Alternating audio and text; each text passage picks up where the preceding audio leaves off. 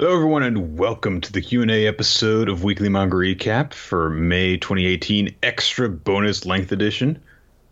I'm here with Chris. Extra girth for all of you. Yeah, and Ribbed for her pleasure. Yeah. So, Nick, I'm about to open an energy drink. This is one of those super large monsters, though. And I was saving it, because if you've never heard it before, opening one of these things sounds like a grenade is going off. Okay. And I want to do it here so you can hear it. So I'm going to try to make it so it's not too loud, but people who have sensitive hearing, you may want to turn away. But I just want to know, it feels like a grenade going off. That sounded like it was, it had some thrust behind it, kind of. There's mist and steam coming out of it. It's like I opened like a potion from a mad scientist's lab, and now I'm putting it all into my body. Okay, then. What's up, Nick? How are you doing? Oh, I'm doing fine. That's good. I wish that I had gotten more sleep. We all. Yeah, I got a call from my boss at noon, which to me is the equivalent of 3 in the morning. So I didn't get as much sleep as I would have liked because I spent about 2 hours after that point trying to get back to bed. But I'm here now. Yay! So let's do it, Chris. Let's do it. Nick, got a very important question for you. Okay. Were you spared by Thanos? I'm here now. So no, you have to go to didthanosspare.me. Okay. Or did Thanos kill? Did Thanos kill me? Yeah.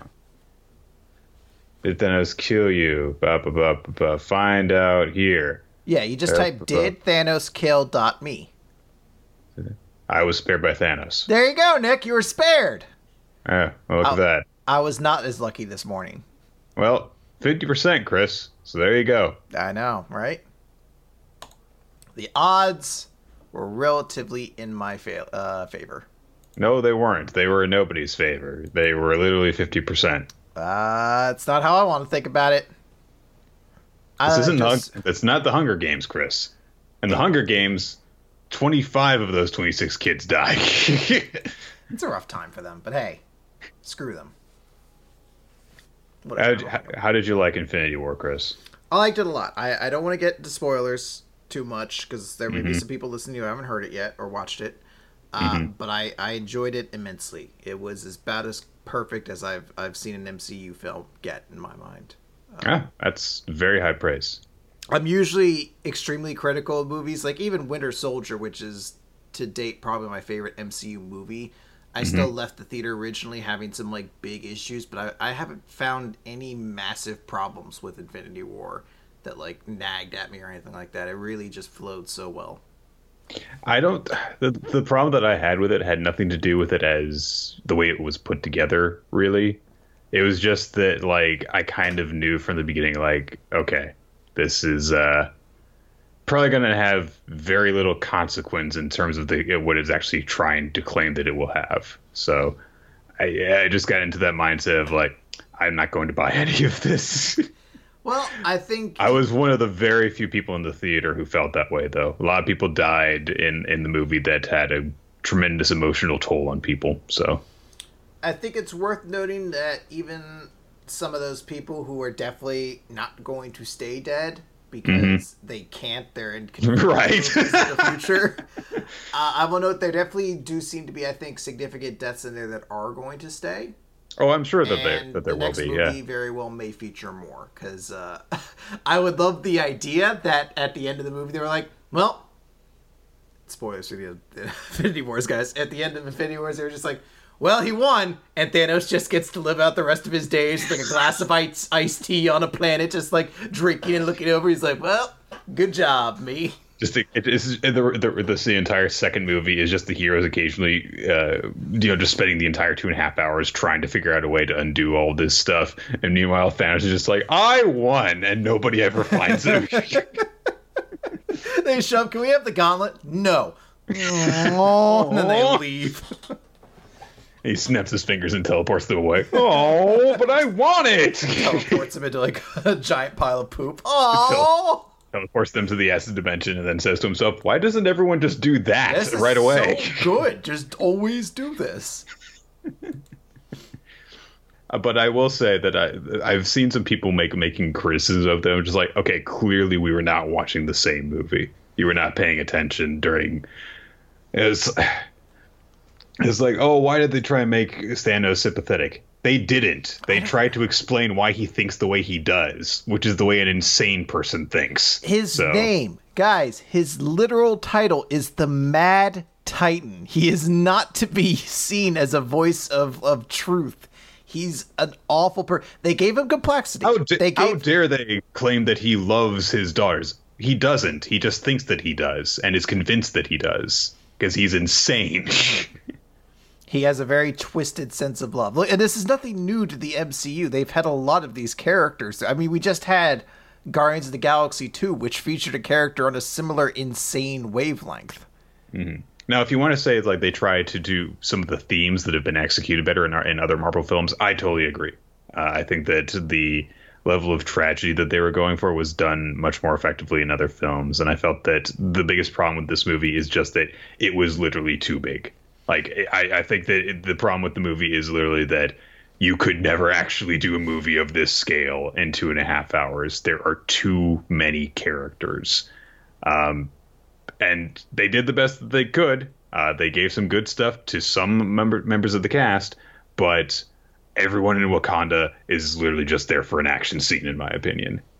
So I still liked it. I had a great time going to see it, but it did not hit me on nearly the same level as basically the 3 previous films from the MCU that I've seen in a row did. I think it three in a row, because I think the last 3 were Guardians and. Guardians, Thor, and Peter Parker. I haven't seen Spider-Man Homecoming, so I don't know. Black Panther. Yeah, I haven't seen Spider-Man Homecoming, but okay. Spider-Man Homecoming is really good. So there you go. I think that's all that we'll spare to that, because we could very well just turn this entire thing into a 2-hour-long discussion of the movie. There is enough there, I think. We are both big Marvel movie watchers, but I think that we'll just get into it. Yeah. All right. We have some questions here that we're going to be answering. Yes. I think that the first one, we went over this earlier. I think that the first one we were doing is from Now 4, the one titled Saddest Villains. Yes. All right. You want me to start this off then? Sure. Okay. Dear Nick, how's renting out your chest cavity to Team Rocket going for you? And Chris, I'm really regretting it. Like once a week, oh no, my nips are blasting off again. You gotta do it like they do, Nick. Like, oh no, my nips are blasting off again. Twinkle. It's not far, and I've been meaning to get this question in since December of 2016. Well, why didn't you ask it in December 2016? In one of Team 4 Star's DBcembers, they counted down the top villains from Dragon Ball, and during the entry for Emperor Pilaf and his gang, they said that Team Rocket probably has more legitimate wins than these guys, which got me thinking, can you think of any villain groups that are more pathetic than Team Rocket? And side note is for Chris, he said groups, so you can't say Captain Phasma from Star Wars. Oh. Good job heading off there. She would be a great answer. I went with Execution from Bleach. Oh, okay. Because I'm pretty sure that they don't win anything. They fuck with Ichigo for a little bit, but once they're actually confronted, they lose everything right away. So there you go. I think that the one that comes the closest to victory is Ruruka, because she manages to like put a soul in Rukia so that she can pop out and absorb a hit, which doesn't kill her because she shows up in the next arc anyway. Such a bad arc. All right. No, one's not coming to me immediately. Like I can think of a lot of shitty villain groups, but they're always so temporary. I'm trying to think of one that actually stuck around for a while. Chad's not a villain group. He doesn't count. That's even worse than Captain honestly, Phasma, isn't it? You know what? and maybe it's even still fair to do it, but I'd say Eyes of the Midnight Sun were pretty close there for a while, and maybe even still are, as being just a pathetically bad villain group who just never get any real wins under their belts. Leashed in particular, until the Wizard King thing was just a joke. Well, and that's still like their most hands down victory, because even at the point where we're at, where it looks like, oh my god, all these, possessed super powerful mages are going to turn on their allies. Well, Asta's going around fucking all of them up now. They can't even get correctly. So I guess we'll see on that, but I think that's still a work in progress, but definitely they haven't had very many things swing their way so far. Okay. All right. So let's go to some questions here from... I don't see a name in this one anywhere. So we'll just say from August, last name withheld. So, dear... Oh, wait, no, on. Your eyes. That's got to be a song I'm not getting. It's from Dexter's Laboratory. Oh. Or I don't think it was originally from Dexter's Laboratory, but that's where I know it from. I assumed that was a reference to Alpha. It's a Y-I-I. Your eyes hypnotize. Whoa, whoa, whoa. I don't know. Okay. And roly-poly oldie T. All right. Question 1. This is one you'll have to think about. You're tasked with making a new family that you'll live with. The classic nuclear family: mom, dad, sister, brother.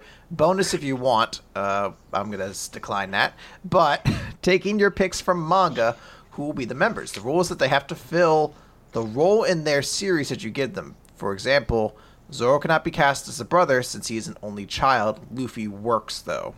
So basically, in order to actually be a sibling or parent, they have to be a sibling or parent within their actual universe and series. They could be adopted, like Luffy is, but they actually have to have to actually be a brother or whatever. Okay. That's an interesting twist on the things. I spent some time thinking on this, and I was like, I can't come up with any parents that I really would feel very comfortable with having around me. There's so many bad parents or dead parents in manga. Well, you could put like Byakuya from Dr. Stone as your dad. He was pretty good. Yeah. He was kind of like a good dad, encouraged his kid. Inko from My Hero Academia, very loving and doting and supportive. I did come up with for a brother, Katakuri from One Piece. Yeah, very good brother. Badass brother who will protect me. Who would be a good sister? You could just say like Onodera. She was a sister. That's true. She was. She'd be like a very sweet little sister. Like I'm trying to create a family that's not shitty. Like I get an opportunity for a new family. Why don't I not? Nami is a sister too. You could be Nami. Oh, that's true. Yeah. It's a good point. It's really easy to forget when a character is a sibling if their siblings in the series are dead. So. Nami's sister's not dead. I was thinking of her mom. She just hasn't shown up since. She hasn't shown up in 800 chapters. Yeah. Forgive me for forgetting her. What's that silly? Hinata has a sister, doesn't she? Who's Hinata? From Naruto, Chris. Oh, right. Well, there's a lot of Hinatas. There's a Hinata. It's true. There's a male Hinata in Haikyuu. That's what I was thinking of at first. I was like, what? I guess Hinata would be an okay brother, maybe. Do you have siblings? I can't remember. I feel like there might be one, but I don't know. Yeah. I can't think of anyone else. You could do cousin. The only cousin I could think of would be Alice or Erina. I don't want either of them as family members. There's that odd limit of sexual tension with cousins. I don't want to. You suggested Nami, and you have to... I originally suggested Onodera, a very... You did, but then you go Nami. I said Nami because... That character that I have a statue of her taking her shirt off. I didn't buy it. It was a gift. You still have it. Stop looking at your sister that way. I can't help it. I can't help who I am, Nick. Okay. All right. So, question 2, JoJo Part 4 opinion. Koichi should have been the one to die instead of Sagichi. He unlocked the final form of Echoes and had his cool moment against Kira. Kira killing Koichi would have made him a bigger bastard than he was before. It would give time for Sagichi to develop into a bigger hero rather than a guy who just picks up some paper and then blows up. Remember that Sagichi is introduced and literally gets killed in the next story arc. Koichi does barely anything after Kira initially gets away, and what he does with Echo's gravity power, Harvest could probably replicate. Yukaku could have also have a bigger revenge role in defeating Kira. All this, and Koichi literally got stabbed in the gut by a serial killer and bled out for 20 minutes before anyone helped him. He should be dead. Thoughts? Why don't you like Koichi? I can understand somewhat of the sentiment here of they wish that Shigichi had had a more prominent role before he died. And I will say that of the characters who die and their death is meant to be a big tragic part of their like JoJo arc, Shigichi is probably one of the few that really doesn't hold a ton of weight to him because you're not that attached to him. Most of the time, they usually try to be somebody who's been a part of the group for a little bit longer. So I can totally understand that. Shigichi didn't have a ton of kind of character to him. But I don't know if I want Koichi to die instead.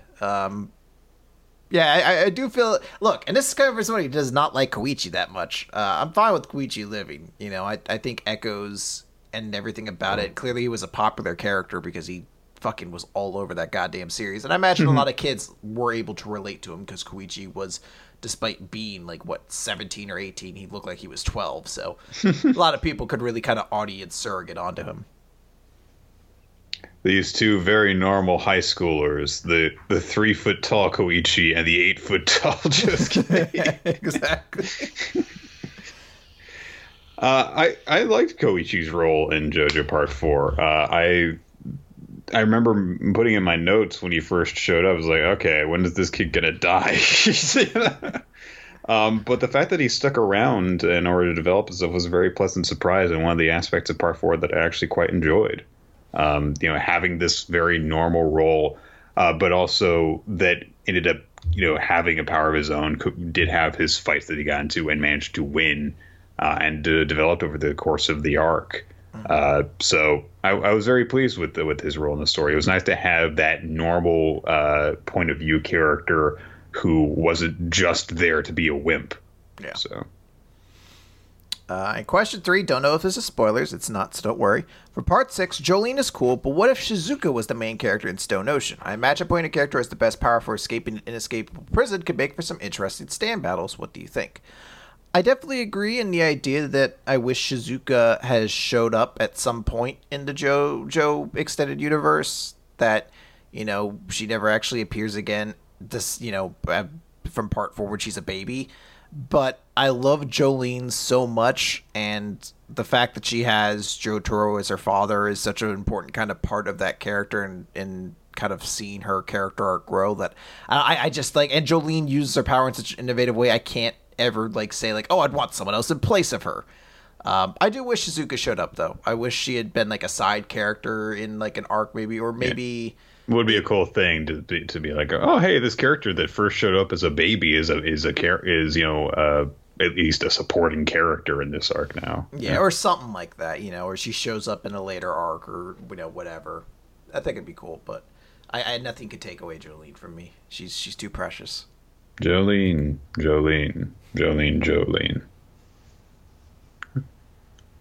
Anyway, next up is from Andre Golden. Dear Sosuke Esumi, the ruler of Engine Sentai Go-Onger, and Hiroto and Miu Suto T, who do you think would play Chris in the weekly manga recap movie? Aaron Paul, okay. Seth Rogen, all right. Seth Green, okay. Chris Pine. I like that one. It's Betty Gilpin. All right, huh? Laura Prepon, or Prepon. I don't know how to say her name. I'm going to type Laura Prepon in. Oh, it's the girl from that 70s show. The redhead. I can't remember her name. That's a curious one. I'd be interested to see it. I don't know who Betty Gilpin is. Hold on. Let's see. Oh, she was the... Oh! Okay. Yeah, she's the girl from the wrestling, Glow. Glow, yeah. Okay. This is an interesting assortment there. Aaron Paul, to a certain extent, I kind of like. I can almost kind of see that. Seth Green, I feel like, or Seth Rogen, I feel like any white dude can, you could like argue Seth Rogen should be able to play them. Yeah. And Chris Pine's just far too generous. You should never give him that handsome to a schlub like me. I could definitely honestly see Rogan playing you, just because I can imagine some of the crazier shit that you've said coming out of his mouth. But that's... And also he's a better actor, I think, than a lot of people give him credit for. So now, but that said, I want Betty Gilpin to play me because I want more roles for women out there, and I'd be very curious to see her take on this role. She's like the role of a fucking lifetime, some goober with a manga podcast. You used your Mitt Romney genie wish to make this happen. I'm like, hey, be grateful. This could win an award if I had wished for it. I completely forgot about Mitt Romney genie. Never forget. Good question. I enjoy it. Questions from Campy.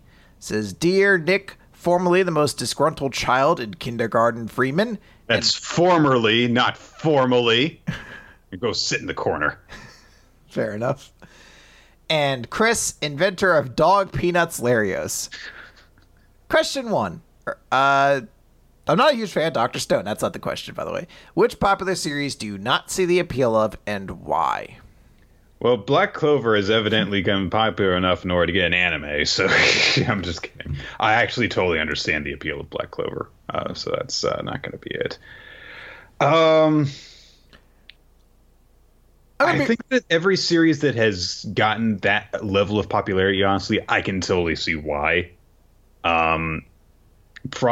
Like even ones that I really hate, I at least understand why people like it. Like Prince of Tennis is a garbage fucking series, but it's got attractive boys that get sweaty. Of course, girls like it.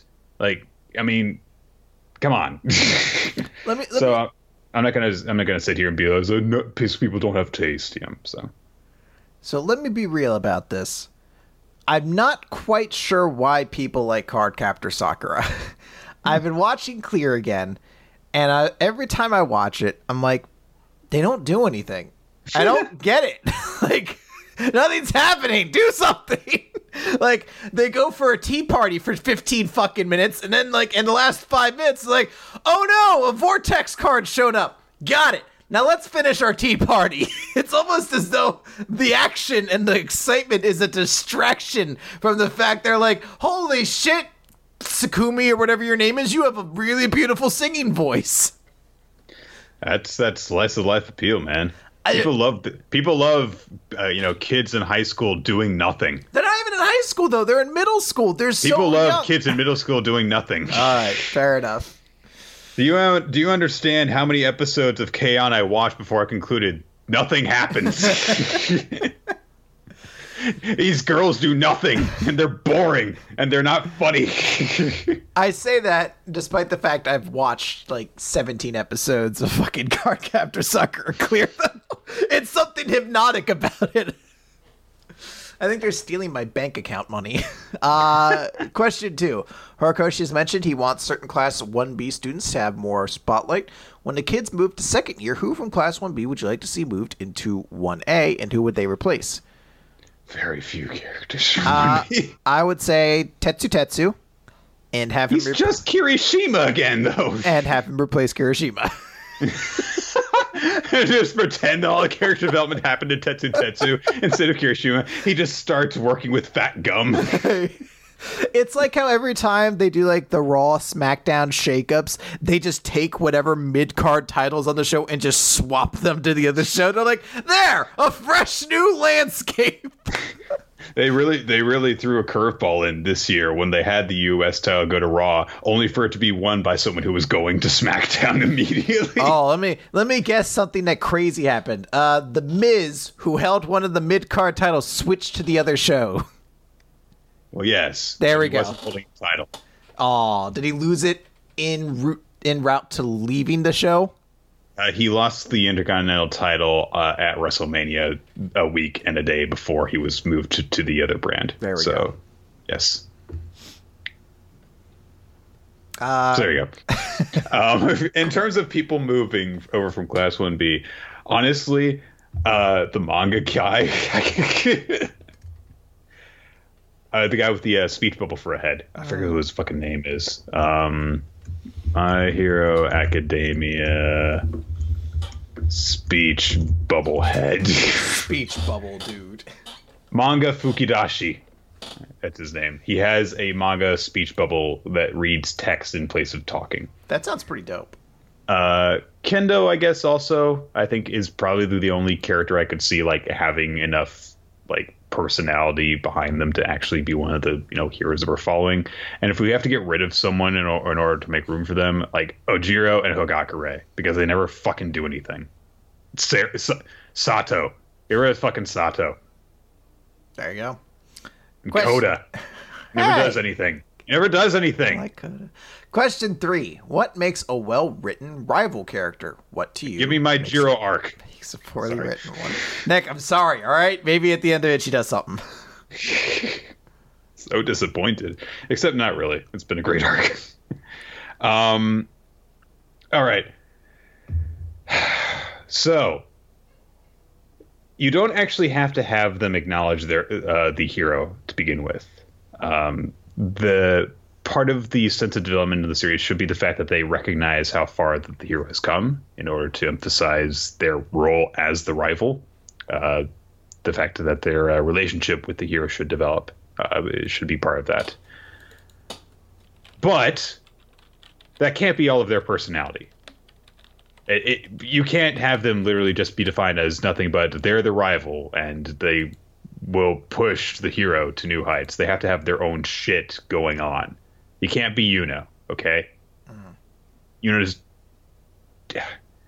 He is literally just Asta's rival, is the most frustrating thing about him. There is nothing else going on with him in terms of personality.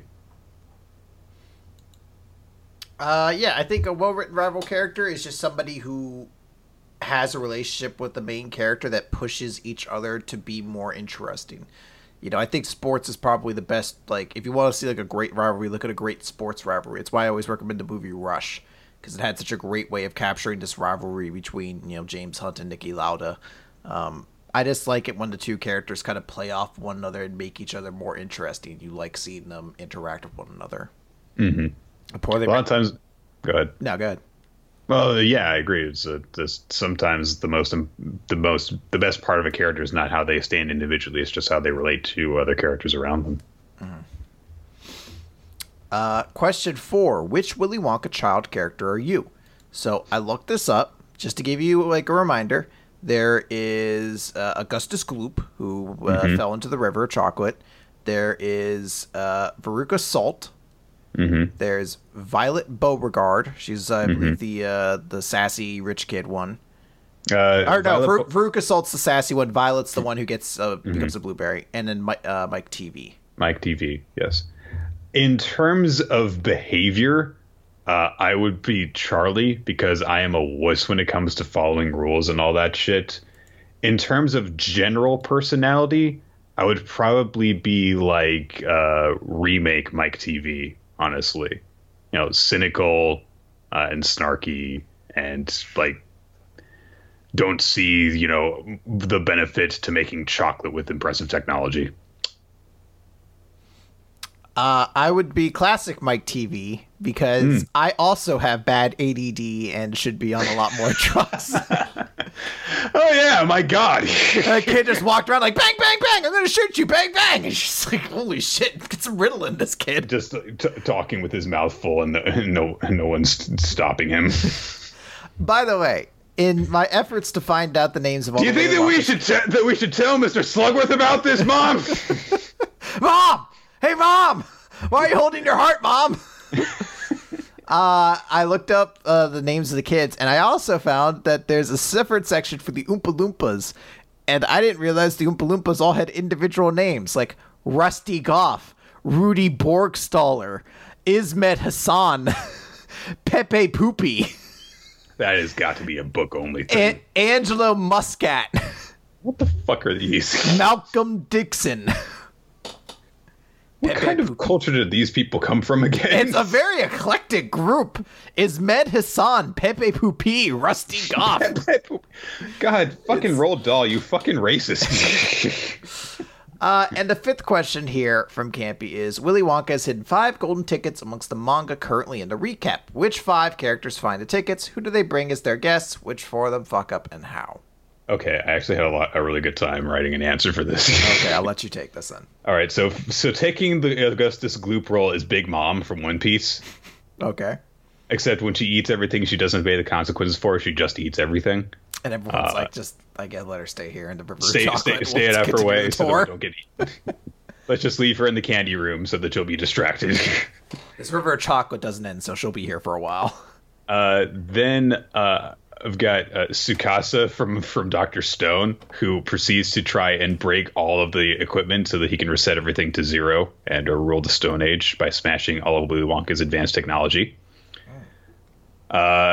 Representing snooty rich girl Veruca, I've got Azami from Food Wars, who just corrects critiques everything that he tries. He's never satisfied by any of the candy in Willy Wonka's factory, no matter how much he tries, until he eventually gets, I don't know, the equivalent of the everlasting gobstopper or whatever, and he pisses everyone off by making their clothes disappear because it's so good. Everyone's like, stop! I only brought so many packs of clothes!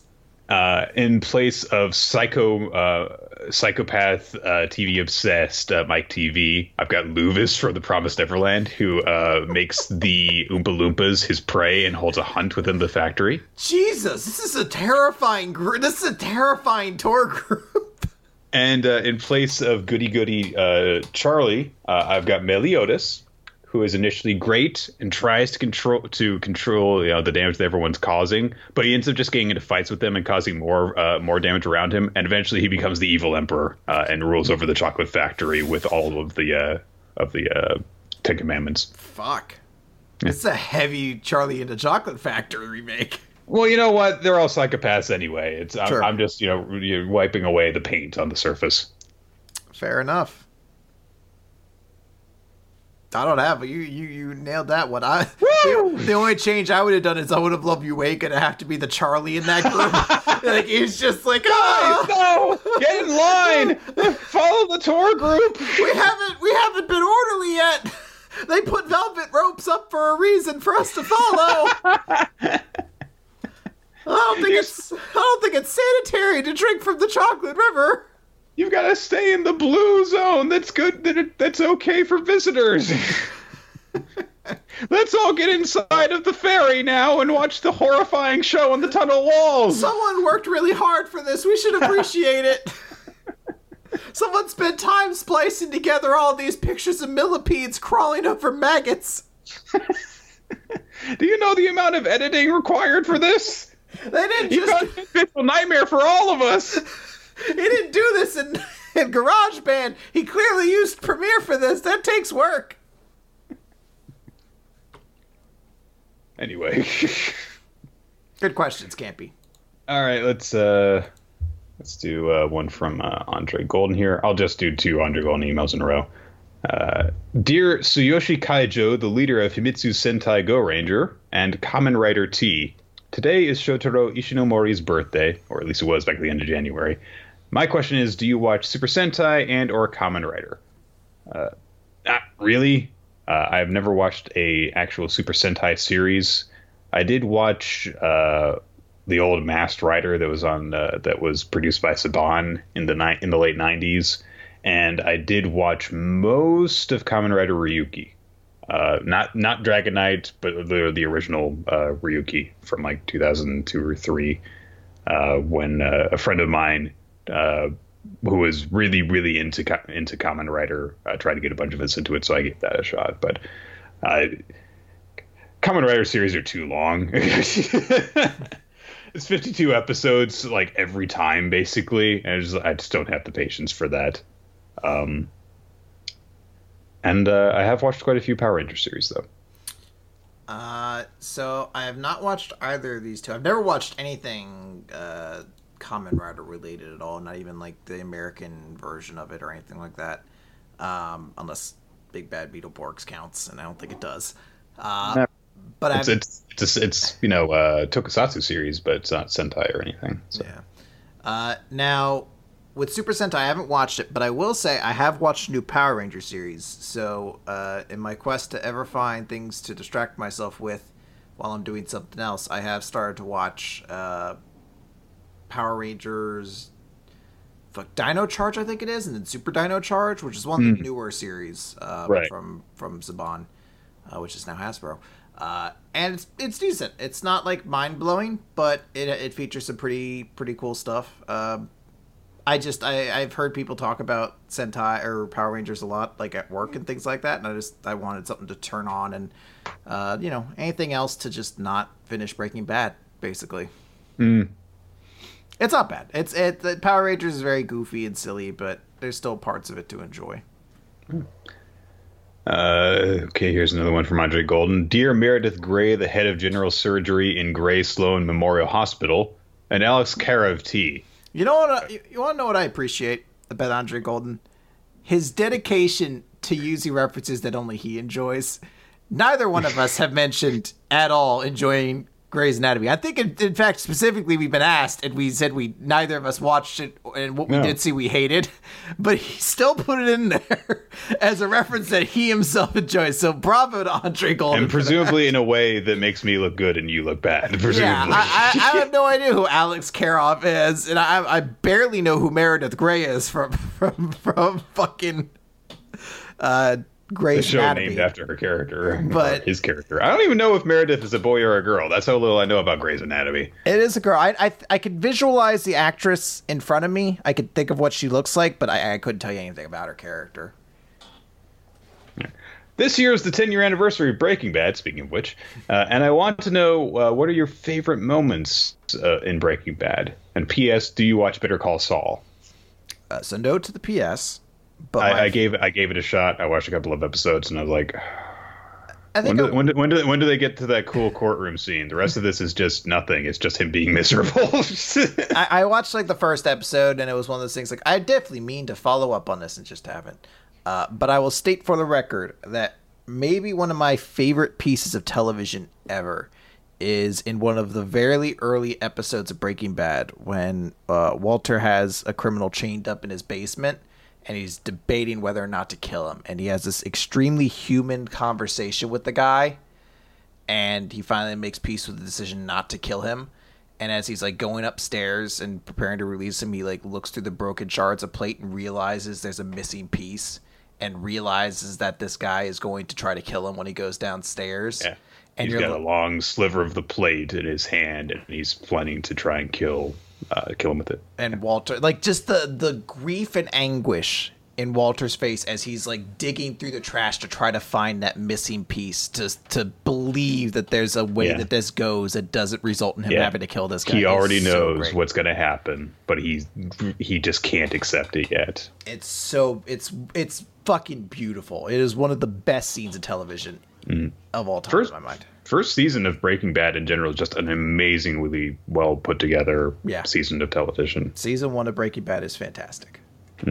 There's a lot of moments in it that I really like, honestly. I like a lot of the moments where Jesse shows, that he is, actually a good person deep down. It's kind of just a path to, becoming a better person that just happens to have lots and lots and lots of bumps in the road named Walter White. I like the scene that introduces Gus, where, Walter is just forced to fucking sit in this fucking chicken restaurant a whole lot. Yeah. I do really like the way that, I like when they first make was it blue, just blue, where they just make it for the first time. I like when he sets off the explosion with the chemicals in the trailer. Basically, anytime that Walter does something absolutely insane and comes out on top is actually really satisfying. Yeah, walking into the mob boss's den and just setting off an explosion and walking out with all the money. It's good shit. all the way through. All right. All right, let's go to the Great Rhapsode. Says, Dear R. Tomasi and Z Servant of Space. Since Fairy Tail will never get... Oh, sorry, hold on. I should... It is I, the not important Rhapsode, long-time fan of Mirror Weekly Manga Recap, and I have some Mirror questions. So these are the Mirror people that he's referring to. Right. He's talking to us from Earth 2, which is just an opposite version of our Earth, apparently. Since Fairy Tail will never get off hiatus, let's look at a short run and ask who's your favorite character. I can't tell if we're supposed to take the questions. I don't know either. So Fairy Tail is obviously not off hiatus. It fucking ran for fucking ever and then ended, and then it's coming back. So I guess the question would be if we were to take the Mirror World version of it, where Fairy Tail was a very briefly run series that had a lot of great story arcs, but was ended far too soon. Who would be our favorite? It'd probably be Urza, because I was really impressed that they had such a powerful female lead who had to overcome so many realistic struggles to get where she was, and then clawed tooth and nail.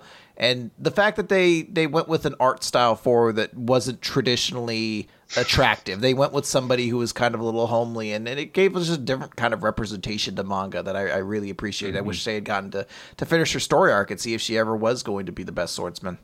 You know, she lost to so many people. Yeah. That, you know, it was kind of interesting to see if she was going to be able endure so much. Yeah, she was going to be able to reach that plateau and get over it.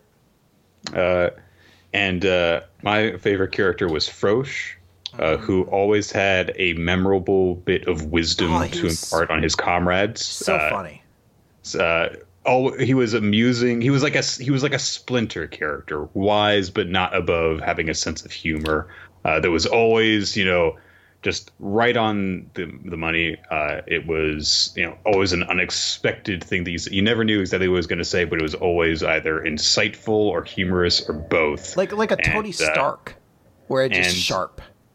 And the effect that he had on the progression of Sting's arc, just really defined who that character was. Not Sting, Rogue. My mistake. Oh, because this is opposite world. Yes. Gotcha. Oh, because Rogue was actually... Oh, Lecter is the one from the other dude. Right. I get confused with Mirror World stuff. It confuses me. Left hand, right hand, all that sort of stuff. Question 2, do we think Boruto has surpassed Naruto at this point?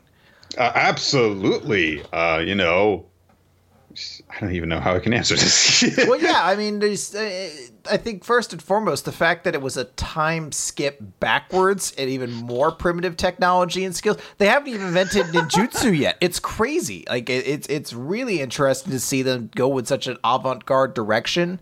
And the characters have all been so full of life and vigor. I mean, there's some boring characters. We can all agree Sarada is terrible. Mm-hmm. It was very strange to see Boruto go from being all about the new invention of iron crafting to then realizing the evils inherent in it because it could only be used for a singular purpose, regardless of who wielded it or not. He was very right about that, though. That's what I appreciated. He was still right. He was very right about it, and I really just want to acknowledge that even though I hate Sarada and she's a terrible character, I do have to appreciate her choice in sensible footwear. I think that's probably the best part about her character. Yeah, if only everyone else would realize that wearing high heels and sandals is just a bad idea when you're a ninja. Yeah. Or samurai. Sorry, everyone's a samurai. Samurai pirates. It's just One Piece. Question 3: since your normal counterparts talked about their favorite drinks, what are your favorite foods? If this is still Mirror Universe. This is Mirror Universe. He's not talking to Chris and Nick. Yeah, he's talking to R. Tomasi and Z Servant of Space. Right. Z Servant of Space, who kept his name that he made. Chocolate and Brussels sprouts, man. Green beans, just giant vegetables in general. Just the juicier vegetable I could bite into, the better. And McDonald's French fries. Those are the best. All right. That was an interesting exercise. All right. More questions here from Campy.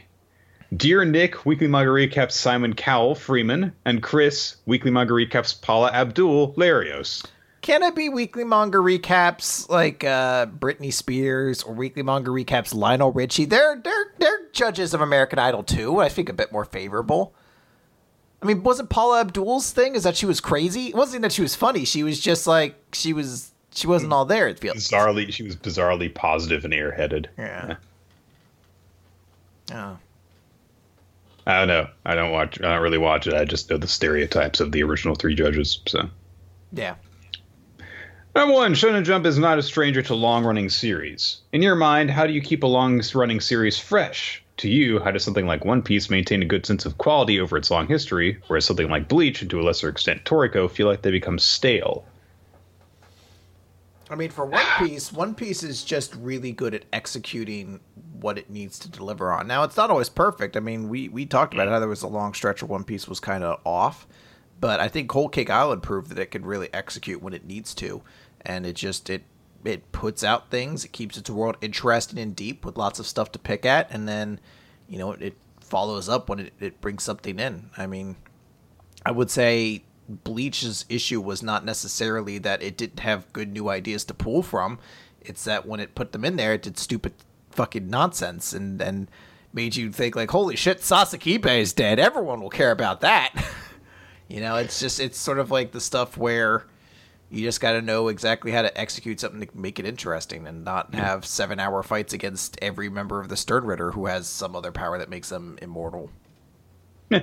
I mean, if your concern is like keeping it fresh after a long period of time, well, as depending on what new ideas you can implement and stuff like that. I think that the thing that tends to hold a lot of long-running series down when they get to a certain point is when they reach a downturn in quality is not that they've just grown stale. It's just that the ideas that they're doing lately are just not done well. Mm-hmm. And that can just happen. And it's, it's like saying like what makes a manga good and what makes it bad. It's what makes a stretch of manga good and what makes a stretch of manga bad. It's basically the same thing. I do think that there are definitely some where it's like, okay, they're doing the same thing over and over and over again. And that's going to get stale for you eventually if they don't really actually change things up. But I think with long running stories, that's just kind of part of the level of the series is, you judge if you get sick of it just in general, then that's a sign that it just doesn't have the quality to hold up for over a long period of time. Whereas, a stretch of story arcs being good or bad is just like, well, they're just good or bad. Yeah. Number 2, often protagonists have certain character traits and flaws. These traits can make characters more human, relatable, and complex, allowing for stronger writing and development. However, on the flip side, do you think it's possible for a protagonist to have too many flaws? Can this hurt the character or the story being told? Can you think of an example of such a character or story? Nothing springs to mind as specifically, but I do think that there are some characters that are just so flawed that you just can't root for them. Mm-hmm. Like that character's just too much of a goddamn wimp. That character is too much of an asshole. It's a very fine balance that you have to strike, and the balance is going to be different based on the type of series that you're trying to tell. I could think maybe the closest example I could think of would be Boruto, in that you made a character who's loud, annoying, has an attitude, is close-minded, and is kind of just a dickhead to people. And you gave him, it's supposed to be all human flaws, the fact that his dad never spends time with him, but it's still one of those things that just makes Boruto really hard to get into initially, is you're just like, I fucking hate this kid. He's such a whiny douchebag. And that was definitely, I think, a part of the matter was that that first arc of that story was, meant to follow the pacing of a movie, which makes sense. It's like, if you watch the first Thor, Thor is originally this entitled douche bro who does have a level of respect, but he also is kind of sick of the way things are being done, and he learns what it means to actually be a good person, to be a hero in the course of that movie. And that's what Boruto does in that movie. It's very frustrating to have that panned out across, like 15 chapters or however the hell long it took, as opposed to just doing it in like, just the pilot chapter. But it can definitely happen. It's a balance you have to strike in terms of like, if the character is too perfect, then they're not interesting. If a character has too many flaws, then they're not really, worth like wanting to root for. So, yep. Number 3, Chris, you mentioned your favorite console has been the Nintendo DS. What were your favorite games? Have you played Jump Ultimate Stars? And Nick, what is your favorite console? Go. So there's a lot of games that I loved on Nintendo DS. My absolute favorite would probably be The World Ends With You. If you are ever looking for, if like you play one game on the Nintendo DS, that's the one to play because it's the one game that takes advantage of everything the DS had. It used the touch screens, it used the dual screens. It, was such a visually interesting game. It used the fucking microphone. It was a shitty use of the microphone because the microphone sucked, but it would still used it in an interesting kind of way. And it's an amazing game that you absolutely definitely should play. But I loved a lot of stuff. The Phoenix Wright games, Castlevania games on it were extremely good. Advance Wars Dual Strike is still one of the best games on the console there. There's a ton. I honestly I could list them off for days, and I don't want to go through that whole rigmarole. But the Nintendo DS is a fantastic console. Definitely one of the best. And have I played Jump Ultimate Stars? I played one of the Jump games on an emulator. I can't remember which one it was. I think it might have been Ultimate, but it may have been the one previous to that. What I played, I enjoyed. It's one of those games where it's like Smash Brothers on a handheld, and there's always a limit to how much I can enjoy that. As for me, my favorite console is the Nintendo 64 for basically purely nostalgic reasons, but there are a lot of really good games for it that I feel like I would still enjoy to this day. Star Fox 64, a bunch of different racing games, Mario Kart, Diddy Kong Racing, Ocarina of Time's a great one. Super Mario 64, I think, still holds up, honestly, pretty well, despite the fact that it's got very wonky mid-90s 3D controls. Yeah. Just a lot of different good games. I had like something like 20-ish games for the Nintendo 64. I could not name them all off the top of my head. So, question 4, Nick. You mentioned you were going back to taking physical classes. What are you studying? I'm studying to be an accountant.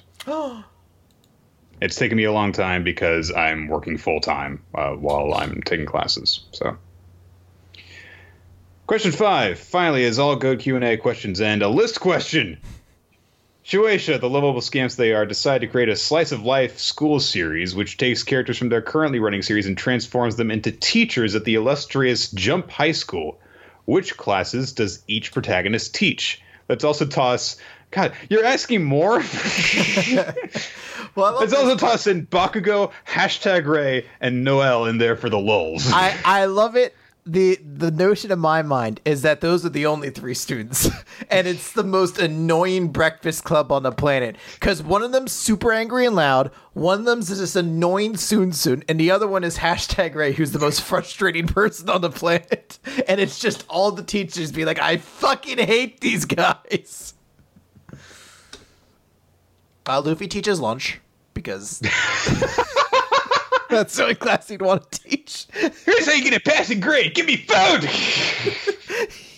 He just judges kids based on how much he gets to eat.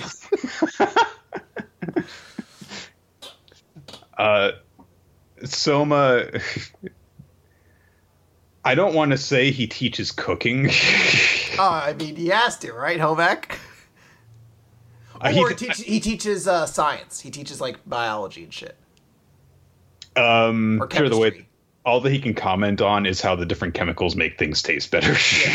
And how you mix weird stuff together to create odd stuff. Well, what about carbon being the basis of life? Enough of that. Let me just explain to you the chemical composition of why tentacles and peanuts are going to be perfect together. I want Yueka to teach sex ed. And he just gets flustered and annoyed the whole time. And he's just like, this is the vagina. It's just like, oh, teacher, I think I need to teach us about condoms. What? You should know about those. I'm going to talk to your parents. Asta would have to teach PE. Yeah, I was going to say Luffy would do it, but I was like, there's literally nothing Asta could teach beyond He does not understand anything. He has literally no character beyond I work out. He's also really bad at it because he's just trying to get people to do sit-ups as quickly as goddamn possible. Yeah, he's basically a CrossFit trainer. He's just like, swing these weights around. So, sure, we need form first. No! Just do like I do. Do it the way I show you how to do it. That's all you need to know. I guess Senku teaches science, duh. So yeah, we had to kick Soma out. He goes back to food ed or home ec. It's like it could do like engineering. He could, but he's the marvels of science, so it feels like he has to just be general science. Emma could be horticulture. She could be. She could also just be math. I mean, she's super smart. She could teach. That's true. It's easy to forget that. Yeah, like everyone in Promised Neverland is a super genius that was at the Grace Field House. Yeah. So she's just like a floater. She's like a substitute for everyone who doesn't show up that day because they're shonen protagonists. Yeah. Deku could teach English because he knows all about superheroes. He teaches like comic books in relation to English. Someone actually pointed out that the students at UA are actually super advanced because of like the math that they're learning as you know, basically the equivalent of American sophomores. They're learning super advanced math and solving it really quickly. And also, apparently, they were in, like, the top 5% of all students in terms of grades or some shit. Or not grades, but, like, scores they got in the entrance exam. So he could teach study hall. Well, that's his whole thing, is that he takes copious notes on everything. Can Melodius teach music? Oh, this is jump school. Fuck Melodius. He could die in a pit. We don't need to sell that. Yeah. Is that everybody? We've done My Hero, Food Wars, We Never Learned, Dr. Stone, Promised Neverland, and One Piece. Yeah, that's our four. There we go. We nailed it. Awesome. And all of them just hate their lives because the only 3 students they have are Bakugo, Noel, and #Ray. I think the intention there was that they were also teachers, but I like the idea that #Ray is a student. Oh, that's the best. He's this shitty student everyone hates. And he always gets a perfect score, too, because it's like, God, fuck! He's so fucking smart, yet he's so fucking stupid. I don't get it. All right. Question here from Andre Goldie. He says, "Dear Solid Snake and Solid Snake, the ruler of spine, and Sam Fisher T." Not bad. They had a real rivalry. I never played either of the games, so it's kind of lost to me. People keep telling me that Homestruck is amazing and want me to be part of the fandom. And my question is, do you think Homestruck is worth reading? No. There you go. I hate Homestuck. Like, I couldn't even begin to tell you what it is. It's people bring up, it's like, oh, it's amazing that they've got these animations and this music and stuff. It's like, it's literally the thing that people kept on trying to use to sell it to me was it gets really good after chapter 400. Like, fuck Jesus. That's still one of my favorite ways people try to explain Final Fantasy 13 to me. They're like, after 25 hours, mwah, it's great. I'm like, fuck you. I'm not spending 25 hours on garbage. Exactly. Yeah, I assumed Homestruck was a webcomic, right? The part that got me to stop, yeah, it is. The part that got me to stop was where they explained that paradoxically, all of the kids and parents were created by one of the kids in like some sort of time travel experiment bullshit thing. I got to that point, I was just like, no. I've heard a single sentence and I don't want any more of it. Yeah. P.S. Chris, what is Deadwood? Deadwood is a Western Also, drama. I hate Jade. She's stupid. Go ahead. It's a Western drama on HBO. I've watched a couple episodes of, and it was pretty decent. My brother and a lot more people that I know whose opinions I respect say it's an amazing show. It's another one on that long list of shows I need to watch. The issue I have, and I've mentioned this when my brother tries to hit me on it why I don't watch it, and I'm fucking watching Power Rangers, is Power Rangers is a show I can have on in the background and I'm not missing anything. Yeah. Deadwood is a show, and this is true for a lot of like the dramas, I need to pay attention to it, otherwise I just miss huge chunks of it, and characterization and themes and everything that go along with it. So it's one of those shows I just can't have on in the background. I need to like specifically sit down to watch it. All right. Hello, Emit Forelur Y and Tolor. So names backwards. Oh, I'm back off to the 5th universe now. Bye. Are there any, number one, are there any verbal habits that you have noticed in each other that you find funny or interesting? For instance, I find it interesting that Chris consistently uses Catholic correctly to mean universal, and then has to explain every time he does it what it means. That is true. I don't even understand what that means because I'm... maybe he does it for my benefit. Well, the word Catholic means universal.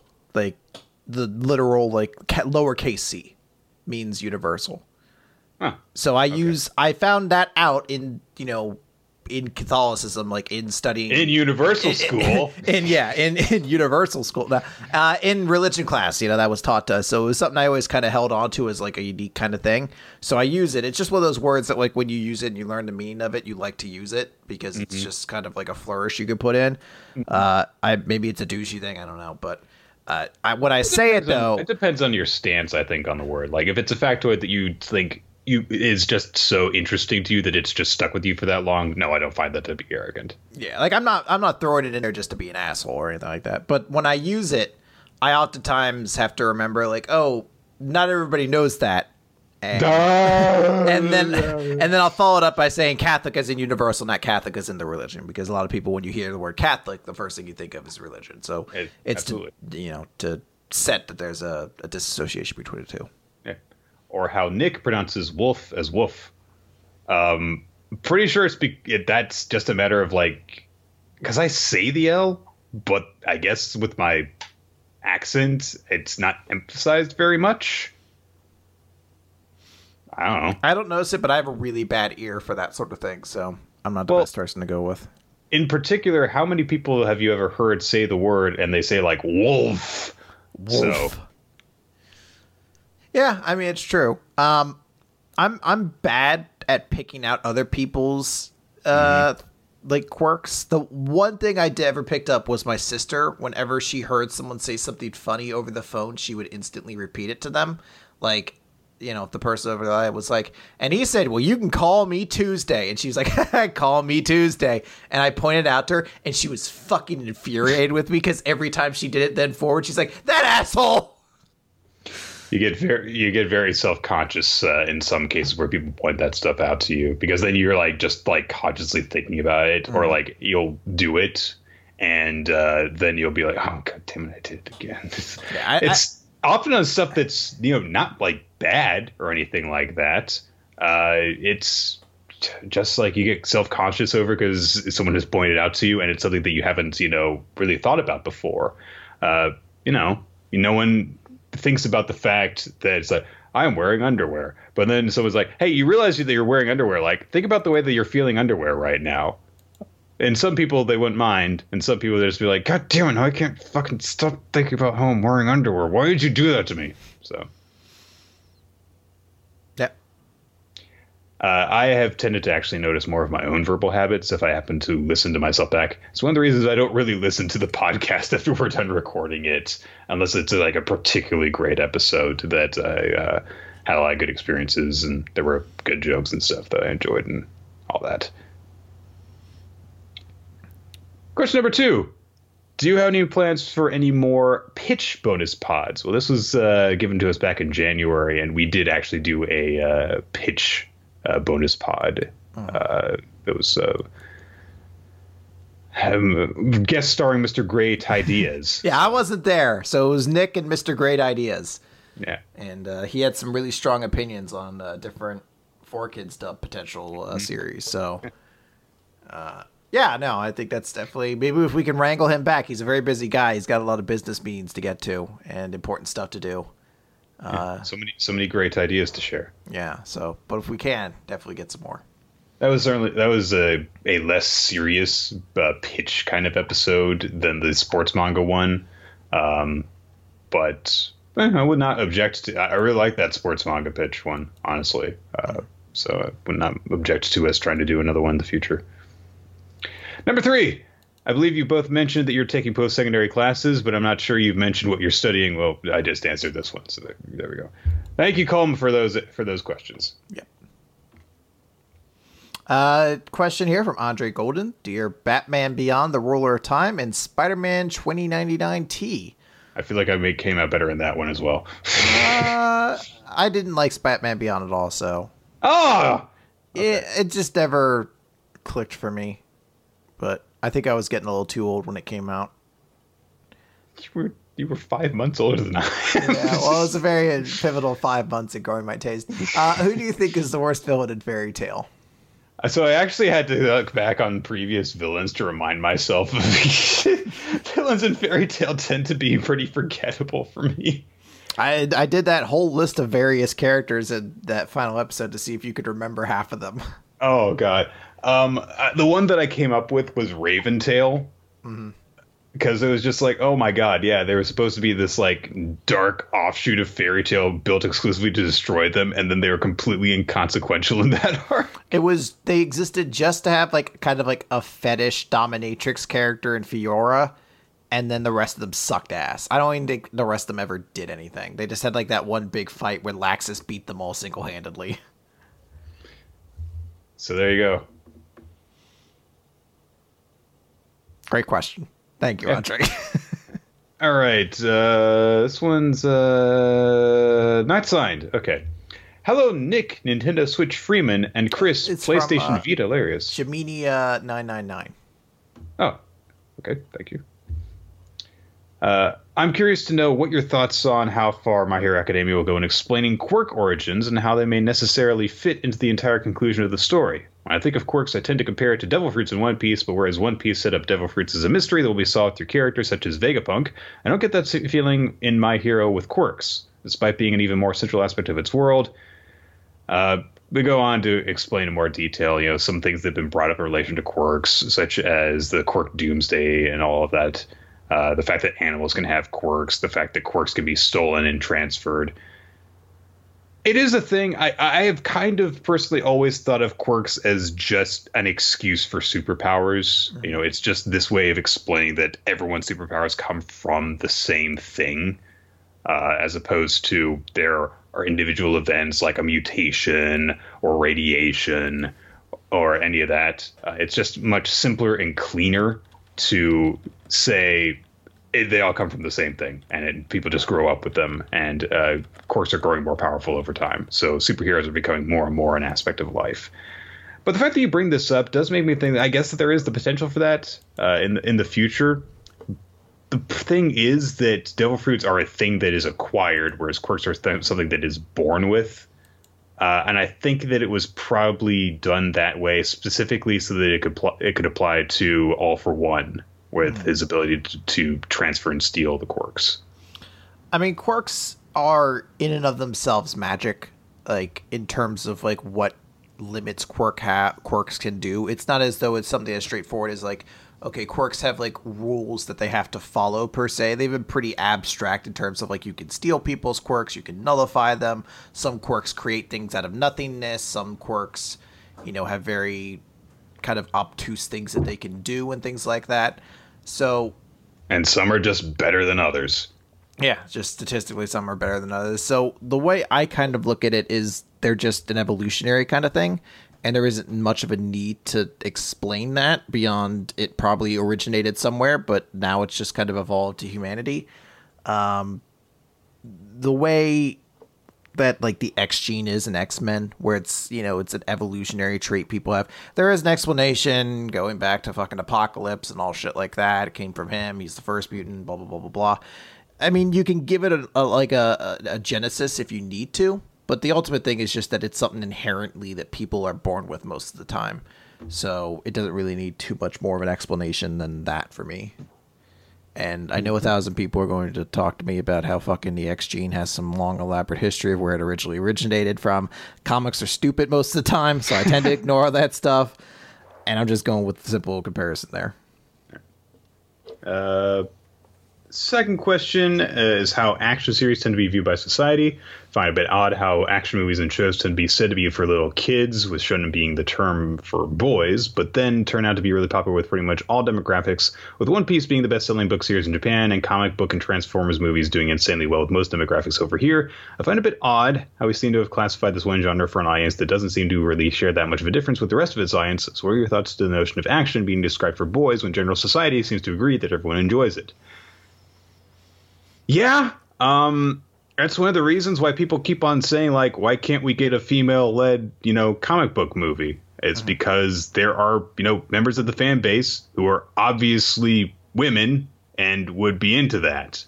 There is an audience for it, and we're the people who seem to just be sticking to is like, no, it's going to be all, like, women can only be part of the supporting cast or part of an ensemble up until it's taken 20 movies in for the MCU to give us Captain Marvel coming out soon. So yep. It's just a general thing. Yeah, it's a thing that exists. We're seeing some of those trends bucked, but it's partially also too it's advertising. If you ever watch a show, Adam Ruins Everything, he did a really great look at how video games originally were not marketed towards boys at all. When they were originally introduced, they were a thing that both genders enjoyed, but eventually when video games came back, they needed to pick a side of the toy aisle for it to go on, and it went on the boys' side. And that's why commercials started showing video games being played by boys, and it became considered a boys' thing to do.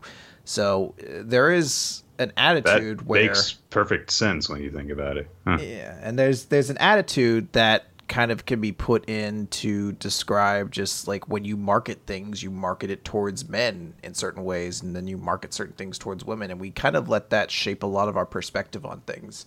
So it's kind of one thing to just keep in mind, is to keep an open mind. If you feel like something is being told to you as like you shouldn't enjoy this, be skeptical, make up your own mind about that, and choose whether you want to enjoy it or not. Don't let advertising decide for you. And also, shonen means boy, and not specifically action, but I get what you're saying. To the person who sent the question in. Right.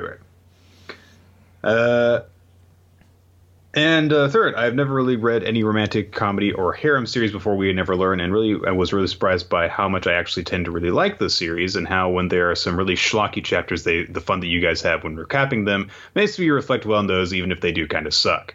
But when it's good, it allows its characters to evolve and grow. It feels like the series is making a lot of progress that I feel the other series don't, from what I hear about them. I wish to ask, how exactly do you say that We Never Learn compares to other similar series with regards to aspects such as character growth and advancing of the plot? I would say that We Never Learn is a more mainstream version of Good Ending, which was a series that took the idea of like a character like discovering relationships and really pursuing that and having a full character arc with that. And, that was the premise of the series. We Never Learned is similar to that, but in a much less like direct way and like focused kind of way. We Never Learn has shown real growth in its characters, and it hasn't fallen into every one of the exact pitfalls that a lot of harem series do. There are moments where we think that there has been some real growth between the characters. I mean, we're only like 100 and so chapters in, and we've had like at least a couple characters realize they have less than that. Yeah, so we've had quite a few characters like recognize they have feelings for the main character and things like that. Mm-hmm. So there is some real growth there, but it's also a series that's meant to run and jump, and the business model of that is generally to keep your series running for as long as possible, which in the case of a harem manga means you can't have the characters get into a relationship. So, it does better than what some of its peers have done in terms of actually touching upon the romantic aspect and having characters recognize their feelings for one another. But it's not perfect, but I think you're not really going to find a perfect version of that sort of series in Shonen Jump. Or if it is, it's going to be harder to come by. There's got to be some progress made in the medium before we can really see that one come out. One of the most frustrating parts of romantic comedy harem series is just the maintaining of the status quo for the sake of being able to spin your wheels and tell jokes and do titillating scenes. And We Never Learn is certainly at its best when it does that. When there's just a chapter, it's just like, well, the character's wearing a skimpy bathing suit and Yuiga is being embarrassed around them. Here we are. Yep. when it does character development, We Never Learn is one of the best of the genre that I have read. I understand why Chris was tempted to say it's better than Nisekoi. It turned out to be wrong, but it can be better than Nisekoi. It can definitely be better than Nisekoi. Nisekoi was more prone to maintaining the status quo over a longer period of time. It felt like it was just that when it had jokey chapters, they tended to actually be funnier. So they were definitely a lot easier to tolerate. All right. There actually is a final wait, there's a final bit, yes. Lastly, the time writing this with the shocking twist that William Vengeance was evil the whole time. I just want to ask, what are some really obvious I was the bad guy the entire time reveals, be they for manga or any other medium? I mean, we joked pretty hard about it, but who is the Mask of Ice from Pokemon Adventures 2 is a fucking hysterical mystery, like in and out of context. What, you mean that Toby was Obito? What? Wait, Hulk Hogan is Captain America? Or Mr. America? That can't be true. They fired Hulk Hogan. He can't be back. Notice how Mr. America wears a mask, whereas Hulk Hogan never wears a mask. Yeah. Now, the rest of their ring attire is shockingly similar. Could it possibly be Mark Henry that's Mr. America? Nick, I would like to ask you a couple questions to the identity of this Juan Cena. I love whenever they come in with like, this wrestler has been fired, so for 1 week they have to wear a mask on the house shows. Reports come out like Elias got fired from NXT, so he showed up as like El Drifter or something like El that. Drifto. something ridiculous along those lines, where it's just the most transparent thing. Juan Cena was probably the funniest out of all of them, though. Great questions there, Gemini. Yeah. Thank you. Or Geminia. But if we want to do a non-manga example, what was the guy's name from Iron Man 3? Because that was a pretty obvious one. Adrian Killian, yeah. Come on. That was this guy that Tony Stark embarrassed at a party in the preview of the show of the movie. Who I think was also played by Guy Ritchie. So when you see Guy Ritchie later, it's pretty obvious. Question from Andre Golden. Yes. Dear Y, the ruler of ninja time and turtle power, T. With the new Teenage Mutant Ninja Turtles show coming this fall, I want to know, what are your fond memories of Teenage Mutant Ninja Turtles? Okay, you have to understand, Teenage Mutant Ninja Turtles has been around for just slightly longer than either of us have been alive.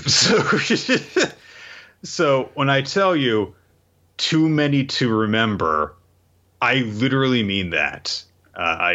Because Teenage Mutant Ninja Turtles keeps creeping back into my life every now and again, primarily when there's like a new reboot.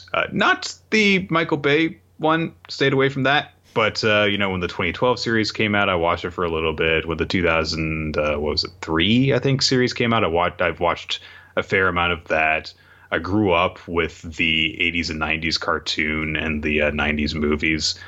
Too many to fucking count, okay? So I gotta be honest here. I don't have that many fond memories of Teenage Mutant Ninja Turtles. They were always like a part of my life, but not that I actually really watched them. I think the biggest thing I look to is the old arcade game I used to play a lot, and like I always liked Leonardo. But Ninja Turtles was more like my brother's show because he was older than me. He was a kid in the 80s when the cartoon was on. By the time I was really growing up, the cartoon wasn't playing anymore. And I fell in that gap where there wasn't really a new Teenage Mutant Ninja Turtles show until after I was really too old for it. And that's when I went to Nick and everything like that. So, Chris, surely you are forgetting, because you would have been watching Fox Kids at the time, I'm sure. In 1997, when they released Teenage Mutant Ninja Turtles: The Next Mutation, which I can guarantee, definitely tell you with absolute certainty, is my least fondly held memory of the franchise. But Nick, it introduced a female turtle. No. I never really watched the shows, so most of my knowledge of it comes from the games, which I played a lot of, and I loved the games. You can have good female representation in a series and not just have it be another member of the fucking family of brothers, who they made not be brothers specifically so that they could hint towards romantic entanglements with their characters, because then she wouldn't be their sister. That's kind of fucked up. That's messed up. It's like, no, they weren't a real family. That's like fuck you. That's like Smurfette issue, where you're like, yes, wait, all four brothers just trying to bang. Nick, did you ever play the Fallout games at all? No. There's. Do you understand the concept of Fallout, though? The idea of like Yes. these different vaults, and a lot of them were used for like really fucked up experiments. Yes. There's one. Like, there's horrifying ones out there. There's one that was right. only alluded to that just terrifies the shit out of me, and it's a vault of 100 people, of 99 men and 1 woman, and you're like, that is a horrifying hell to even try to comprehend. They never actually have shown it or anything like that. It's just like one they mentioned in passing, but that is a special kind of hell I can only imagine. There was an opposite to that too, with like one man There was and 1 man and 99 women. Another one I never like touched on. It's just one that's good and like mentioned. I mean, I think that is one of those things that's just better left uncovered because it's just like that just gets into all sorts of like uncomfortableness. I mean, it's like Fallout's not exactly like the most like safe and clean series, but that's just fucked up. I mean, there's one in New Vegas where every year they vote for the overseer, and the overseer has to commit suicide at the end, like be sacrificed to the vault itself to keep it running. And like one year, a woman basically had to like unwillingly give up herself for sex to all the members of this one party to spare her husband from being voted on there. Jesus Christ. And they voted him in anyway. So there's a lot of fucked up stuff in there. Right. Next is going to be one from. Because Rabbit's right. There is one they just put a panther in it. Let's see just how this works out. I love it because like the logic behind Vault-Tec's supposed to be that these are all different experiments to like see what living in a colony on the moon would be like in a confined environment. And then there's some where clearly there's just some sadistic dude who's just like, what if there was a panther in this one? Like, do you think that's a realistic possibility in our moon colony? Yeah, well, I mean, what if we leave a panther out in one of them? Let's see what happens. It's probably going to kill people. Let's see what happens. For science. Vault 19. Vault was segregated into 2 groups, red and blue. The groups lived in separate sections of the vault, and the inhabitants may have been chosen due to pre-existing paranoia. There it is. Vault 43, populated by 20 men, 10 women, and 1 panther. Oh, that's just featured in Penny Arcade. Did that actually happen? No, like Penny Arcade made up a bunch of these. I'm pretty sure. Let's see here. The armory was overstocked with weapons and ammunition and not provided with a lock. Yeah. The boomers, weapon crazy inhabitants of Nellis Air Force Base, descend from the inhabitants of this vault. Vault 76, designed as a control group for the Vault experiment, intended to open and recolonize, populated by 1 man and a crate full of puppets. That's Penny Arcade. That's a single cure for all human diseases through testing on unaware human subjects. The Vault had 2 sections. Residents lived in one section while Vault-Tec scientists secretly observed them worked in the other. Unexpectedly, the original overseer disabled the equipment the scientists used to expose the residents to diseases. As of 2287, the Vault's residents are alive and well and regularly trade with the outside world. Yep, that's one of the few that end in a relatively happy way. There's one that's not happy at all, where it's like underneath the school, and they took all the kids. They said their parents could come in. They separated them, killed the parents, and then experimented on the kids over and over again to create super kids. Then when they get to 18, they told them they were going up to the upside world to be heroes, and then they just kill them and experiment on their organs and clone new kids to start the process over and over again. It's a fucking hellish existence. Yay! Yay. All right, new questions. From Jack Lebrano, Dear Nick the Free Man, and Chris, always remember you're important and loved. Oh, thank you. Aww. Now that Nick is officially halfway done with JoJo's, between parts 3 and 4, what have been your favorite and least favorite stand?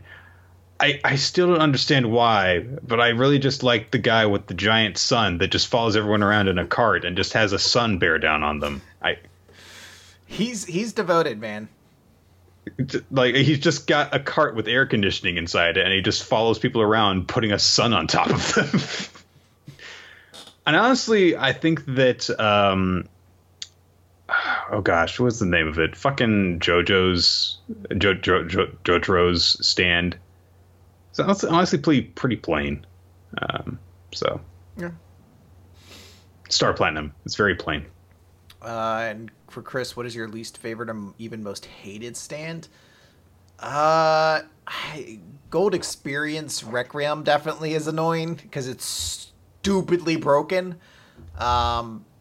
I'm sure there's other ones though that I can't think of. There's a lot of annoying stands in later parts, but they're generally pretty brief. I think one that I hated a lot was White Album. I remember it being a really annoyingly good stand that just felt like it had such a stupid weakness built into it. Like there's one like a fucking Death Star like hole in it that you had to like punch exactly to kill him, and it was just kind of an annoying gimmick. All right, Andre Golden. Andre Golden, dear Count Dooku, the ruler of the Separatist Alliance, and General Grievous T. I feel like I'm not sure which one was made up with the better one. I won out. But Grievous in Revenge of the Sith is a total pussy, so I don't know. He is, but Count Dooku was never cool, whereas General Grievous at least had the Clone Wars cartoon where he was pretty dope. But Count Dooku is Christopher Lee. He is, but it's the shittiest role of Christopher Lee. I chopped off Anakin's hand. Valentine's Day is coming next week, right on time. And my question is, do you have any waifus that you hold near and dear to your hearts? P.S. And you are not limited to characters from anime and manga. All right, Nick, who's your waifu? Out with it. I guess I do have some female characters that I have been like fond of, and I don't know why. Like, generally I find them to be frustrating characters, but I just like see them and it's like, oh, I want to take care of you. A lot of times they have blue hair, I find. So Nick's got blue hair. Got it. That's not what I said. Not what I said, but okay. Got it. Write it down. I might as well interpret it that way. Yeah, exactly. But, you know, like Megami, I feel I need to protect her. So I can't think of like one immediate example that comes to mind. So I'm going to say Supergirl, because I just tried to think of a female character and that's one of the first that came to mind. So fair enough. Make of that what you will. Chris wants to bang Supergirl. Got it. Okay. Bam.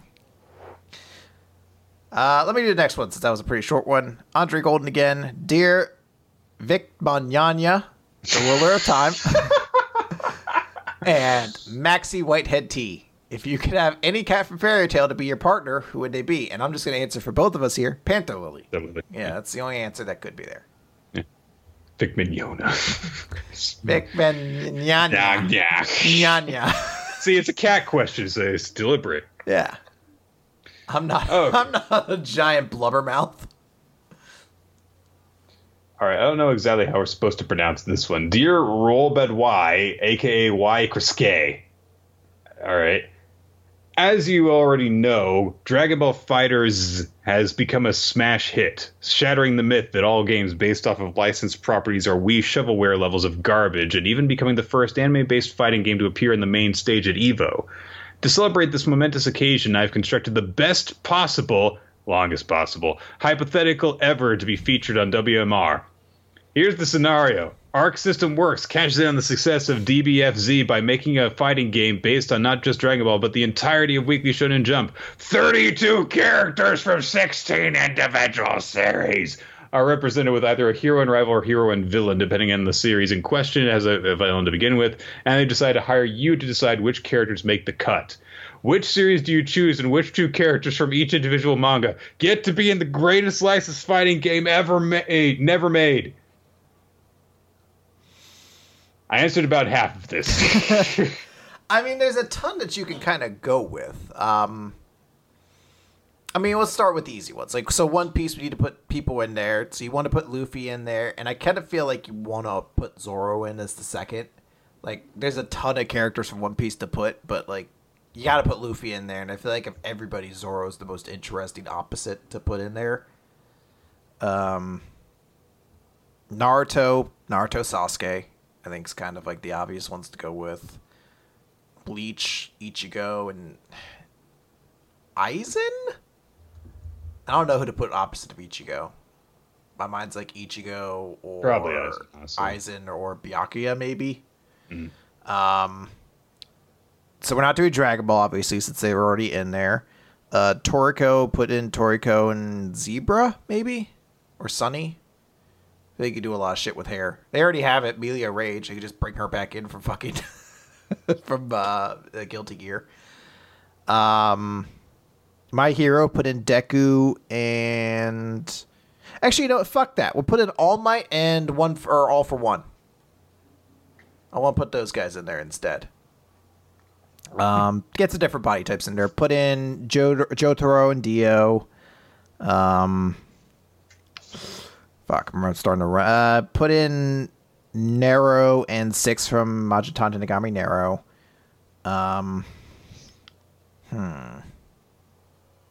Who else do I want in there?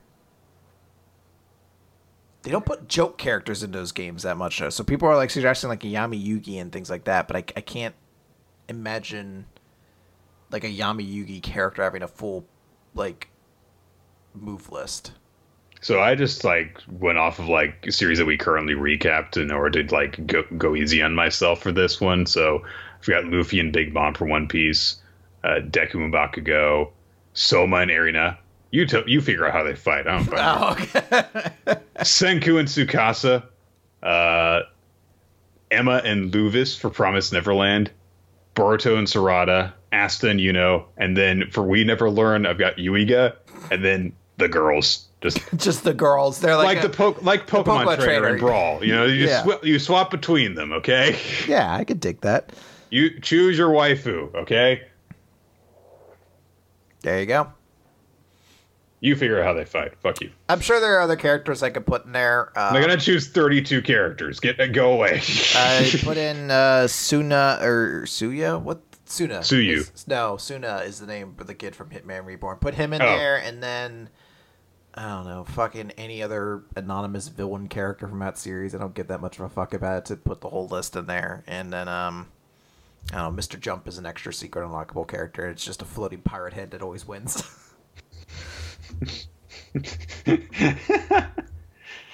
He seems like a joke character, but then you just have to hit like one button and you automatically win. It's like, yar, it just devours you. Yar, series cancellation. Yeah, yar, it was all a Jump conspiracy. All right.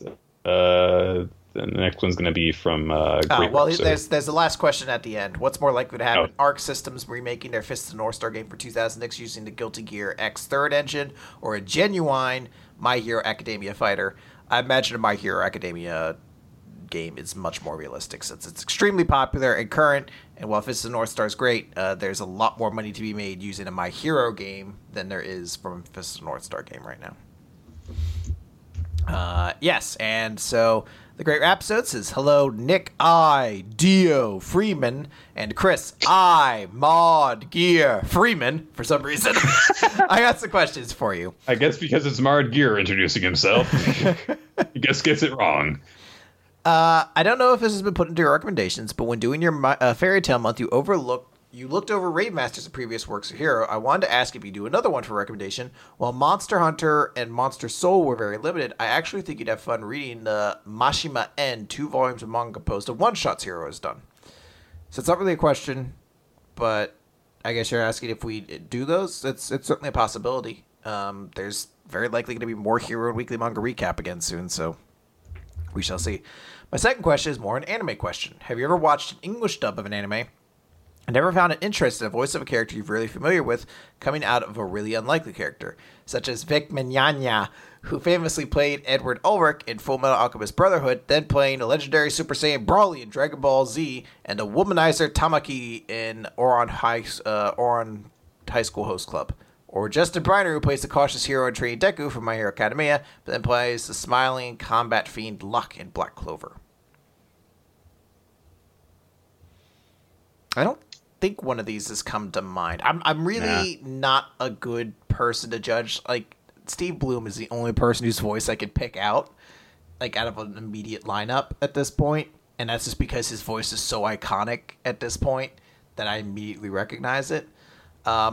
I guess I will say, not an anime one, but I was always stunned at the versatility of Phil LaMarr. And when I found out that he was playing like Green Lantern, and then he played like these characters from from KOTOR and minor characters and things like that. And then when he showed up other places, I was always baffled by like how skilled he was, because I knew him from, like I first recognized him from Mad TV, where he was a comedic sketch actor, and then you're like, oh shit, he played one of the coolest characters in fucking Justice League Unlimited and everything. That's awesome. I honestly don't get surprised too much by unless it's like non-voice actors showing up in voice acting roles. People who are primarily known not for voicing stuff, or conversely, like an actor shows up in something and I know them more for voice acting stuff than anything else. Yep. All right. Question 3. If you was a school that taught kids Yu-Gi-Oh! Instead of being heroes, what would the students of Class 1A's decks be? Nick, all right. How are you? Oh, you actually cracked your nail or your knuckles for it. Sweet. Okay. So some of these are pretty obvious. I will fully admit that. So Deku, elemental heroes. Come the fuck on. What? Yeah. Doesn't make sense to me, but okay. Yeah. Bakugo, go with a reactor deck. It features things being exploded. And also there's enough variability there that you could catch people by surprise if they, added some of the stuff that supported it, for example, from the anime and stuff like that. Suyu, frog deck. It's actually a frog deck archetype? There is a frog deck. Right. Yes. Uraraka, gravity bind deck. So hold people down and just burn them out. Ojiro, gladiator beasts. Hagakure, spirits, because they return to the hand and they disappear from the field. Boom. Mineta, dark magician girl deck, because he likes tits. I like to think he doesn't even play. He just jerks off over the cards. Just puts all the busty women art in the deck. Basically, he just plays Amazons, but he doesn't actually play. He's probably energy. Let's be real. He's probably intimidated by the Amazons and can't get it up for them. Tokoyami, black feathers, like a fucking asshole. Seriously, fuck black feathers. Black wings, if you're... Anyway. Sato, Madolche, because they're all candy women and shit like that. That's actually as far as I've actually gotten written down. Let me just look up the list here. Gosh, what was the fucking... Did you do one for the Todoroki? No, he's a little tricky because there are some cards that play off of the fire and ice thing, but I can't think of any that you would actually play together, basically. Like there are sets, for example, that oppose each other. One seems off of fire and one seems off of ice. There are some cards individually that represent, that dichotomy, but I literally cannot think of a set that he could actually switch between that would work. Honestly, it would be more... Well, never mind. Let's see. He does, whole thing is speed, so he would do... He would honestly use a bunch of cards that, Yusei uses that are, runner-themed. He would have, Speed Warrior in his deck. Actually, it wouldn't be too surprising if he tried to do some of the stuff that people used to take advantage of Speed Warrior and doubling its attack. With... what was it called? The freaking evolutionary card that would make its original attack 2400, so then it would double it up to 4800. Probably have a lot of cards like that. God, what's a good music thing? Let's see here. Yeah. There's got to be a pop star deck at some point, right? Yuzu uses a set of cards called Melodious in Arc 5. So I guess you could do that for Jiro, but that's much more singing than any. There's a card that from I think it was a fusion card from back in the day that was just a rock star dude. You can't make a deck around Musician King, Chris. Yes, you can. No, you cannot. Just watch me. Okay. Go ahead. She's the master of the Musician King deck. No, she's not going to be Johnny Steps. Her goal is to fuse it out and then cry because it's useless, because it's got 1700 base attack. 1750. Fucking who cares? I'll be like Johnny Steps and apply a metal morph to it so he can be the heavy metal king. Is this an actual character? Yes, Johnny Steps from the filler episode where Taya and Yami go on a date, and she beats him at DDR, so they have a duel. There you go. She'd be Johnny Steps. Koda would use a beast deck, because of course he fucking would. Eijiro, God, Kirishima. Is there actually a fucking good rock archetype? I can imagine, you know what, he would actually probably like use something like Magnet Warriors, because that's a very classic, archetype that's not considered to be very good, but that he would try his hand at anyway, because he's, just a very kind of old school mentality kind of guy. What? Nick, you can buy Musician King online for only 5 cents? Well, yeah, because it's worthless. Well, that's not worthless, Nick. That's 5 cents. If I collect 100 of those, I could buy a Coke. Where the fuck do you get a $5 Coke?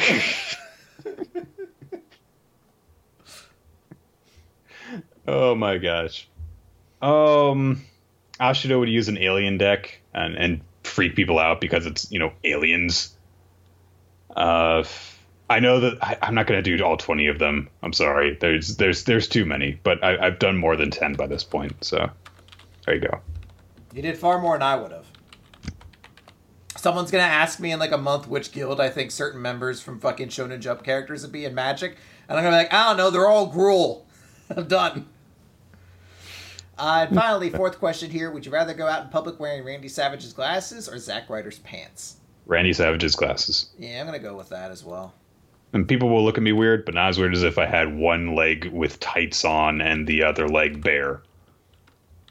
But I will do the Zack Ryder thing if Zack Ryder's theme song plays behind me as I walk around. Oh, radio, something, something, something, something. I will believe every word. Just tell me so. There you go. Yeah. Great question, sir. More from the Great Rhapsode. It's my turn to ask. Yeah. Okay. In a world where Weekly Manga Recap is a manga, and our two leads are Nick Freeman, a genius out to find the Pop-Tart of time. Gotcha. And Chris Larios, a young man who lost his family and seeks the honey mustard of life to bring them back, who unite in their efforts to stop the evil woodworking empire and their 7 wooden pillars of doom. I have a few questions about this world. First off, a while ago, you made a list of what role your co-host would fall into if you were in a manga. Most notably, Annalise was always your plucky, innocent team member, and Tekking 101 was your rival character. What would be the way that they're introduced, and what would be their arcs? Annalise's would be... her introduction would be that she hates us initially for disliking Black Clover, but then we grow to understand and appreciate each other's differences in opinion. Mm-hmm. And Tekking 101 sets out to kill me because I hate Bleach. But then he realizes that there is value in our differences in opinions. It's a podcast manga, guys. You have to understand that discourse is a valuable theme of the series. Oh, but our major opponents are the technology we have to use. So Discord and Skype are our major antagonists. Oh, they keep crashing on us. Yeah. Second, who will make up the villain team, the seven wood pillars? I don't know anything about wood. You make it up. We're not a woodworking podcast. Yeah, you can't tempt us to hit them weapons. So they're giant question marks that they're like, it's the 7 pillars of wood. They're a lot more curvy than the pillars are. I just name professors from Pokemon. I'm like, it's oak, birch, elm, juniper. What was the mahogany? It's not mahogany. Stop saying mahogany. You just like saying mahogany because of Dragon Ball Z Bridge. Like, IKEA. It's not a wood. Balsa. Fir. Those are trees. Redwood. That actually is a type of wood. Ah, no! Splinter. That's just a fragment of wood that you pierce your finger on. The most annoying type of wood. Third, Chris's brother Mikey has returned from the dead to be used as a tool for the woodworkers. Oh, no. How does Chris defeat his brother and his Mr. Flabby style? And how does this impact his character? So I'm trying to think, like, my brother would have to be defeated by his own hubris, which I assume is like he has like a giant vacuum powered nose. Like his nose sucks everything up into like a black hole. But like at one point, like I tell him like his shoe's untied or something like that. Oh, there's a penny on the ground. He gets super cheap and bends down to pick it up, but he like catches his legs in his nose vacuum and gets sucked up that way. Or like you make like a bad movie bet with him. Whoever loses the eating contest has to watch the bad WWE film. Yeah. And the shock of it drives him back to being an ally. And it shockingly doesn't impact my character that much. I'm actually pretty okay with it and move on pretty quickly. I beat him in an eating contest. Yeah, I'm like, I won. He sucks. Didn't have to watch The Chaperone. I didn't have to watch Knucklehead. God. I'm not sure which of those would have been worse. Fourth, what are your pairings throughout this adventure? Obviously, Nick and Chris occupy the Yowie ship, but what of the others? I mean, the only other like constant characters we've actually named are Tekken and Annalise, so I guess that's sure, I get along. I guess by default that's the only other possible pairing. Oh no, I totally one of those ships with like a character with like a set of characters that have nothing to do with each other, except they're just both in the series. I ship Elm and Birch. Those two are meant for each other. Oh god! All right, interesting ride, great episode. Question from Pharrell the Gecko. Greetings, Nick and Chris. I'm a longtime fan, perhaps to an excessive extent, considering my top 5 most popular weekly manga recap running jokes. I wonder if that's popular. I feel like should be in quotes. Now available to watch on YouTube. The most frequently occurring was what the video was about. Okay. But yeah. I have a question I want you to hear good, on the opinions you guys have. During the podcast, Chris mentioned someone who put his own photo as a wallpaper on his phone. That was Sometimes. Oh, yes, my brother, my friend Jason. That was super creepy, I agree with that. But I noticed how differently I respond to that when someone compared to some gamer who used a screenshot of his character from MMORPG or a furry using a picture of their persona. It feels much more acceptable, and I can't explain why. In reality... Yeah, that's... Yeah. In reality, the supposed examples revolve around avatars, which represent the people behind them. True, some go full wish fulfillment with them, but others still do identify with these characters. So why does that feel perfectly acceptable, or is it creepy? And I'm just not sick for noticing. First and foremost, it's not creepy. You absolutely feel free to feel that yourself is best represented through a fursona or through your character in an MMO or anything like that. That's why those things exist. They're things that allow us to go beyond what our own imagination is, and you should do whatever feels comfortable as the best representation of yourself. Personally, I sometimes Photoshop my head into Chris Evans holding that helicopter back from Civil War, and I'm like, that's me. That's who I want to be. But why those ones make more sense to you is the fact that it's not fueled by pure narcissism. The reason they represent those is often because those allow themselves to be in a part of themselves that they can't accept in the real reality of the world. You know, people have personas because they themselves are not fur people in real life like they want to be, or they pick their MMO character because they're like, I really wish I was a real wizard in real life, but I'm not. But in this game, I am. My friend Jason is a fucking narcissistic dickhead who picked a picture of himself. I'm great, so a picture of myself will do as all I need for my identity. Yeah, and he's like, I don't understand why you guys don't love yourselves nearly the same way I do. This is the same guy. I'm not sure if I mentioned this on the podcast at all, but he came to my house the other day to build his D&D character and told me an elaborate story about how he's writing a Netflix series, like a show, and he wants to get to the final episode of it, and he wants this to be like a Game of Thrones level popular kind of series. And when the final episode comes up, it gets to the very, like, it's the main character climbing up to the top of a mountain to fight, like, the god boss of everything. And he climbs to the top, and the episode ends, and then he never does the follow-up episode. In fact, he leaves the country and then spends the next 20 years of his life taunting the fans for enjoying it, including filming a scene of him burning the script of the episode that he wrote. And his last act is to die and have, like, a death switch activate that sets fire to everything he's created for this show. In excruciating detail, he explained this to me. So my friend is not a normal person, and that's why it's not okay for having a picture of himself as the background of his phone. That's like That's like with Ron Swanson. Oh, when like his ex-wives are introduced in Parks and Rec, where he wants his dying wish to be them visiting him, so that he can tell them both with his final breath to go fuck themselves. Yeah. Just living in spite for something, and it's supposed to be a joke, but he actually feels that way for the entire world of anyone who likes something that he would potentially create. What a weird, I want to be famous so that I can hate my fans. He's so, I cannot explain to you the levels to which this dude was that obsessed with this concept. I mean, I can totally understand, if having a sort of thing where you observe a reaction that people have to something and kind of wanting to piss people off for that.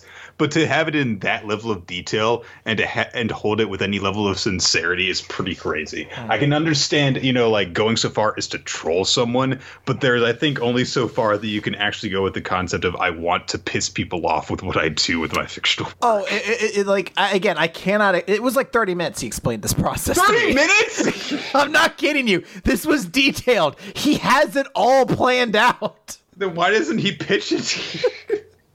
Because he's still writing the series, but he has his dreams already completed for what he wants to happen with this. Honestly, with that level of detail, you'd feel like you could just live off of his imagination, honestly. Look, I love the guy. He's a fascinating individual, but he is a strange person. Honestly, up until you got to the point of, explaining your Captain America fantasy, that was a perfect and very inspirational answer. And yeah, I agree. Having something that you feel represents yourself to hold on to, that's something that is, specifically meaningful to you as, a lock screen, something that it's like, carrying a charm around with you. It's something that, may symbolically mean something to you. That's kind of a lot like what lock screens are, is like a locket or charm for people. It's so anything that you can imagine carrying around with you, whether it's, an image of even a character that you have created, if it's a symbol of a concept that means something to you, or if you're, like me or 90% of dating people on the planet, it's, a picture of someone you love, then that makes sense. But can you imagine carrying a locket around with you that just has your own face staring back at you out of it? That's why it's weird. That about covers it. God, I'm so glad that question got asked, because that is crazy. All right. From Andre Golden, Dear Jolene Cujo, the ruler of Stone Free, and Enrico Pucci T. This is the month of love. It was sent to us on February 18th.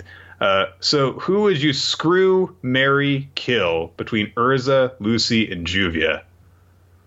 Oh, I'd let all three of them kill me. That's my fetish. How did you know? Who told you? Interesting answer. Oh, God, that's hard. That's why I answer with a joke answer, Nick, because it's a weird and uncomfortable question to answer legitimately. I guess the most bearable to marry would be Lucy, and I would kill Urza. So there you go. Oh, you're just gonna fuck Juvia and leave? Nick, she's damaged. You're a monster. She loves Gray, not me. And you're just gonna go behind Gray's back and fuck his wife? You're a monster, Nick. They have a child together now. No, they don't. They're not even in a relationship definitively at the end of that series. So Hero, she feels like Hero has drawn their son together. If you say so. It is real. I found this out earlier today. Really? Yeah. Really? Yeah. He drew designs for what their son would look like and what Natsu and Lucy's daughter would look like. Oh, then he's just teasing the fans. But that is kind of adorable then. I'll just go on to the next one since that was a quick one. Dear Nick, if I was really the ruler of time, then these questions would have been answered months ago. Freeman. Nice. And Chris Duke Rollo, ruler of Normandy. Larios. I know Normandy is many things beyond it, but I assume he means the Normandy ship from Mass Effect, in which case, yes, I don't know why there's a Duke on board, but I would greatly appreciate being the ruler of the Normandy. Rollo of Normandy was a Viking who became the first ruler of Normandy, the region in France. That's very interesting. I like my version where I'm commanding a ship on Mass Effect that has fun and wacky characters in it. So there you go. But I do appreciate that actually being a historic reference. It's super cool. I think that it's a reference to Vikings, the series, but still cool. Yeah. I have a few questions for you. Byakuya's flashback in Dr. Stone was good, made him look cool, but I feel that for plot reasons he really dropped the ball. The 100 stories, why only 100, taught his descendants about animals and the names of minerals, but he failed to pass on any knowledge on farming, animal husbandry, basic hygiene, music, the actual history of mankind, or writing. Probably would have been easier if he had stuck to English. If you were placed in a situation like Byakuya, where you're stuck on a desert island and have to pass on humanity's knowledge to the next generation so that there will be a functioning society around for when your boy Senku awakens, what would you do? What would you teach? Do you think that if you were the founder of new civilization, would your descendants still be hunter-gatherer cavemen after 3,700 years? Assuming they don't all die out due to inbreeding, of course. Well, to give Byakuya some credit, he didn't understand how all of technology worked. He knew all the stuff required for, to become an astronaut, which is a great deal of science. But in terms of being able to invent things, he probably would not have been all that great. And he did, pass on seemingly a lot of very useful survival skills. I think you have to understand that in terms of being able to pass on information that people will easily remember, he did the best that he could, because hey, that society did last for, close to 4,000 years. Yeah. More than you can say for a lot of modern societies, for that matter. So. Yeah, I mean, it's a pretty good stereo he created there. One thing that's been bugging me about My Hero Academia is that even though the series is supposed to take place 5 generations in the future, so at least 100 years from now, the setting is pretty much just modern Japan with some superhero stuff added in. Civilian technology hasn't changed. Cell phones and cars look exactly the same, only heroes get sci-fi tech. Fashion hasn't changed. Culture hasn't changed beyond the addition of heroes. Society's values haven't changed. The value of the yen hasn't changed. Do you think this is for the best? Would adding too much futuristic stuff distract from the story? Or would delving more into how 100 years and the addition of superpowers would change society beyond just heroes and villains be more interesting? Did they ever say when the actual first kid was actually born? I don't remember. I've never really thought that there was, or I never noticed there actually be a confirming time frame for My Hero Academia. I always assumed it was meant to be in modern times.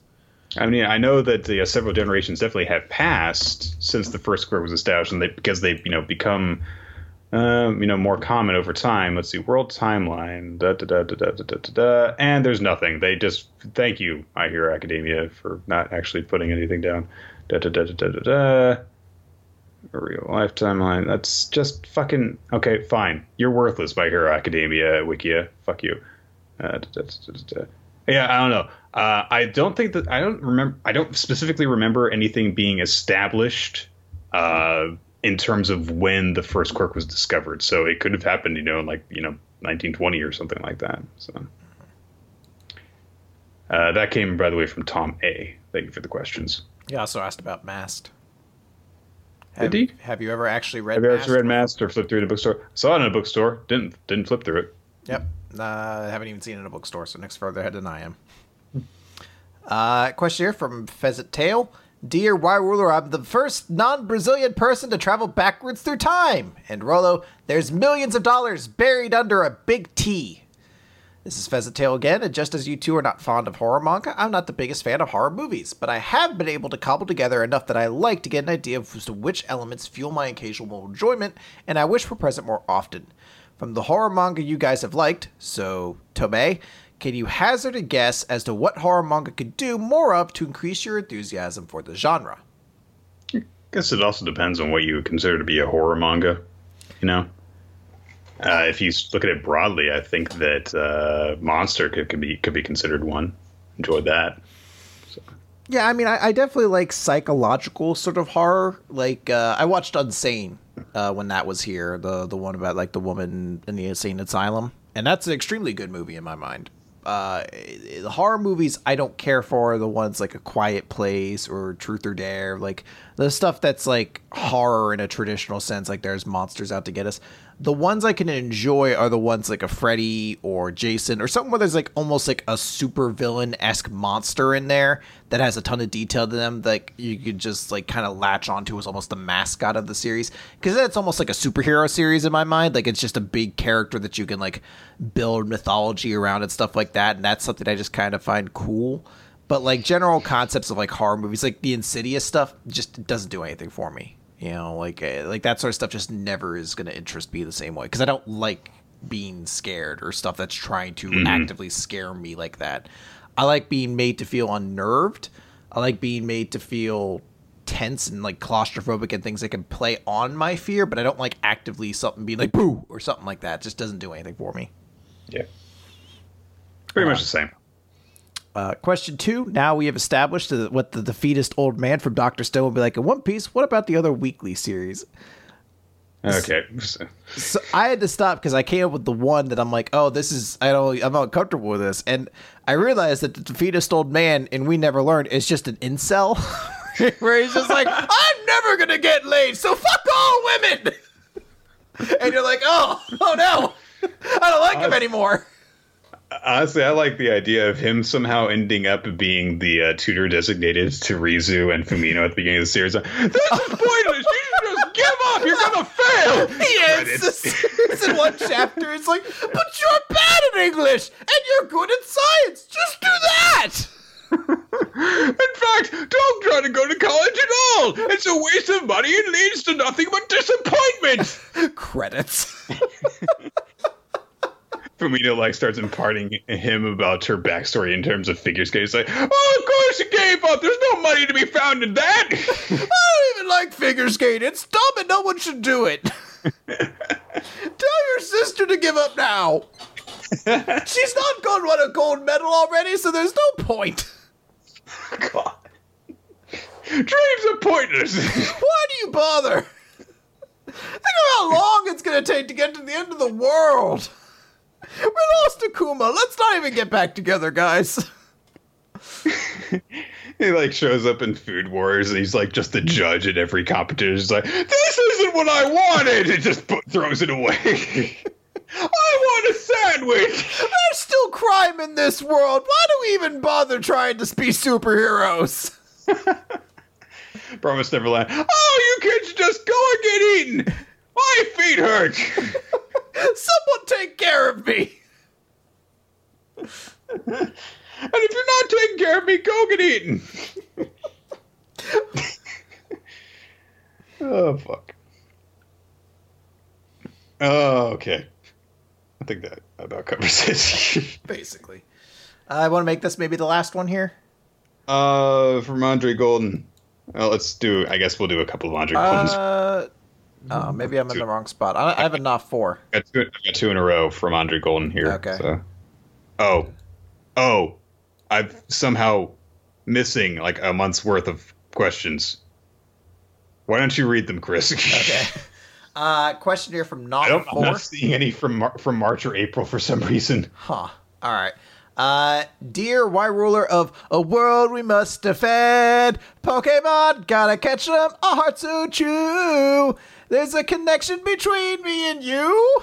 The world we live in is a zoo. Something big can eat you, or can hand to chew. I gotta look this up. Take over for me, Chris. You teach me and I'll teach you Pokemon. That's it. That's the intro he put for us. There Interesting. You go. This is not 4. I made a New Year's resolution with myself, not one of those impossible ones, like going to the gym regularly, but a doable one. I told myself I'd ask you guys some questions I've been putting off for a while. This is one I've been meaning to ask you since you guys said you'd rather have a Pokemon as a pet rather than a Digimon. If you could, in your real actual life, have a Pokemon as a pet, which 2 Pokemon would you want? I ask what 2 because when I ask this question, half of the answers are one of the starters. So you can pick 1 starter and 1 non-starter as your pets. Also, your Pokemon can evolve in this situation. Oh. So, 1 starter. That's tough. I can't have a pet in my apartment, you guys. Especially one that's going to set things on fire. I think I'd want... I think I want a Poochyena to a Mightyena as my non-starter Pokemon. Because I like Poochyena and Mightyena. I think they're both super cool. Man, I don't know which one I'd take as my star. That's a really tough question because there's a lot of really good ones. Okay. I'm going to go with Squirtle. I'm not super happy with that answer, but I'm going to go with one. I'm going to pick one. I'm going to go with Squirtle. Litten.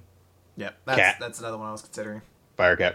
And I would go with Umbreon for my non-starter. Fucking Eevee, loser. Umbreon is adorable. Fuck you. I'm not denying it. I'm just saying you went with an Eevee one. You have all the options then. I chose specifically what the evolved form was. So there we go. Thank you for the question. Not 4. It's a good one. And another question here from Geminia999. Hello, Nick. Nickelodeon, the name for old theaters, not the channel. Fuck Freeman. You. Hey, said the Nickelodeon for the name for old theaters, not the channel. Freeman. Don't care. And Chris Talkies Larios. Okay. Gollum Hearts had its 15th and final chapter. I'm kind of bummed out that it really get a chance to shine. It just seemed to never click with the audience from getting any votes. From the 3 chapters you read, if you can remember, why do you think this series failed to catch the attention with audiences? While I'm a fan of what we ended up getting, I still don't see how it didn't seem to catch anyone's attention. And in case you guys don't remember what those chapters were like at all, what we consider an ideal way to hook people up into the series with those pivotal opening chapters? I think part of it was that it kind of quickly lost the element that was making it unique. So it just didn't really stand out very much after that point. I think it was a series with a lot of emotion to it, but not a particularly interesting setting and battle mechanic to it. Like, I think the Gollum thing could work, but it needed to be... It had a very old aesthetic to me, which I think makes it a little bit hard to initially get into. And just didn't have enough of what I think makes other series nowadays work in the same way. Like, I think if you were trying to like capture more of like an audience, like Black Clover, you should have made like the kid more hot in a way. Like you want to like get the fangirls. If you wanted it to be a more like action paced kind of series, it needed to be like a darker kind of world. Not like super dark, but it was a very like almost like a children's storybook kind of world when you look at it in some ways. I think it had a lot of potential. It just it didn't have, I think, the it factor it needed to. And let me see where the next. I just went back to the main folder so I can actually read stuff now. Okay. Well, so I guess we could like finish up the month of February then. All right. So do you have this one from Julian? Yes. Yes. Yeah. Or thank you, Base James. Sorry. So, yes, from Thank You Base James, Dear Nick, Trances with Wolves Freeman, and Nacho Man Chris Larios. Interesting. Hope this message finds you well. I've got a general nonsense to talk about, so let's get started. Let's see here. News for a comic book fan, I hate Peter Parker. Really hate him. Basically what Nick feels for Edge is why I feel for Parker. As such, I've spent too much of my life thinking about how I would kill the character off and then replace him with anyone else. My question is, if you had to kill off a prominent character, protagonist, or major supporting character from any of the series you read, who would it be, and how would you do it? Asta, I get his head stuck in a honeypot, an unbreakable honeypot, and he never escapes.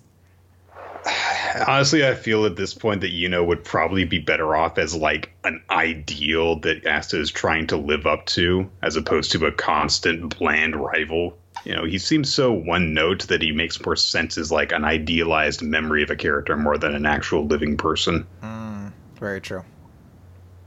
Dies tragically. I don't know if I can. Heart attack. It's sad or something. Yeah. Question 2.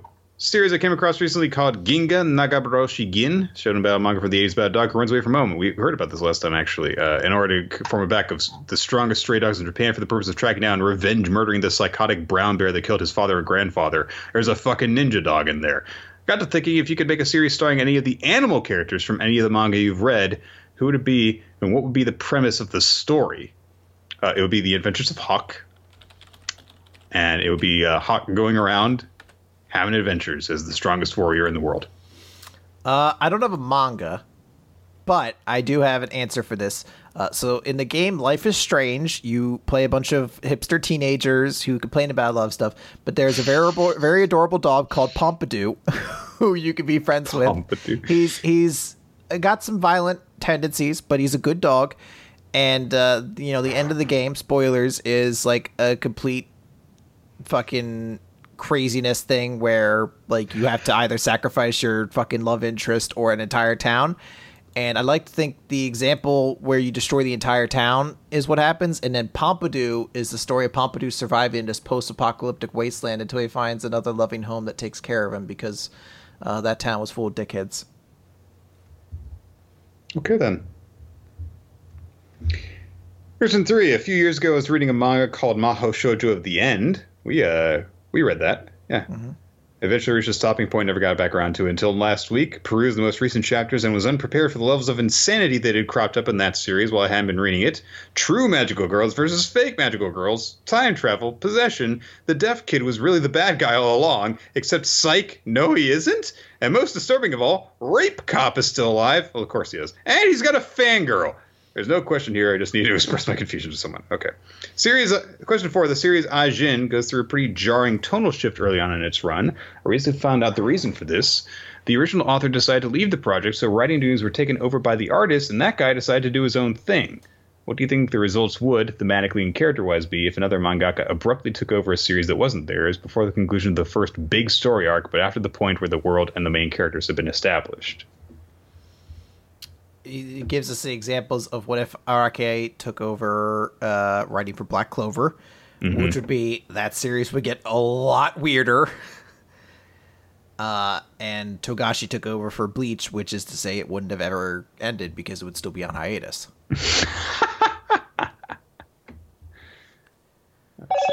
I'm trying to even comprehend what Togashi's version of Bleach would be because he's so much of like a deconstructionist when he comes to writing like a shonen adventure series. It would almost be like the second half would be a critique of Bleach itself and all the tropes it created. Like he'd spend 7 chapters explaining someone's new Bankai and then they would never get used.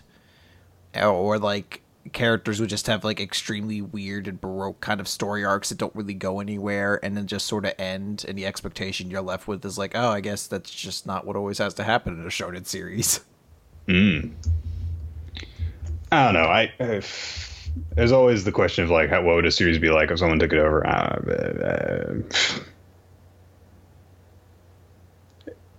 It's a very broad question for one thing. Because, pick any manga and pick any artist, and then it's like, well, it would be very different because it would be a different author. So, yeah. Anyway. That's all for now. Don't die. Sincerely, thank you, Base James. Thanks. Yeah. There we go. And then let's just finish up with one from Andre Golden then. Andre Golden, dear, why the ruler of Thundermans and Henry Danger T? Way back in 2016 Q&A, you guys said you wanted to have a Toy Story and Monster Inc. in Kingdom Hearts 3. In February, the new trailer for Kingdom Hearts 3 drops by. My question is, what parts of Kingdom Hearts 3 are you most excited about? Was there a new trailer for Kingdom Hearts 3? Yeah. Yeah. So it would, there's a Toy Story, Kingdom Hearts, and Monsters Inc. worlds in it, and those look super cool. The part about Kingdom Hearts 3 I'm most excited about is that it may actually one day be a game that people can play. I'm really excited at that prospect. It seems unthinkable, but maybe one day we'll actually get to play it. Well, how long ago did Kingdom Hearts 2 actually come out? It was 2005. God. It's been fucking forever. So when are we getting Half-Life 3, guys? Let's see here. But they don't keep teasing fucking Half-Life 3. It's just a thing that never happens. Kingdom Hearts 3 has been in development for fucking 12 years. Jesus Christ. It was 3 years between Kingdom Hearts 1 and 2, and it's going to be 13 years between 2 and 3. Yes, if it actually comes out this year. That's still not a guarantee. Oh, you gotta love development hell, don't you? Yeah, well. All right. Oh, Chris, I just realized. You know what I just realized? What? We never actually asked each other questions or the audience question. It's fine. We'll handle that next time. Okay. All right, that's gonna do it for our Q&A. Do we have anything else we want to say, or do we want to wrap it up here? I just have to go. All right, that's gonna do it, guys, for our Q&A. We'll catch you next time. Ba-da-ba-ba-da-da.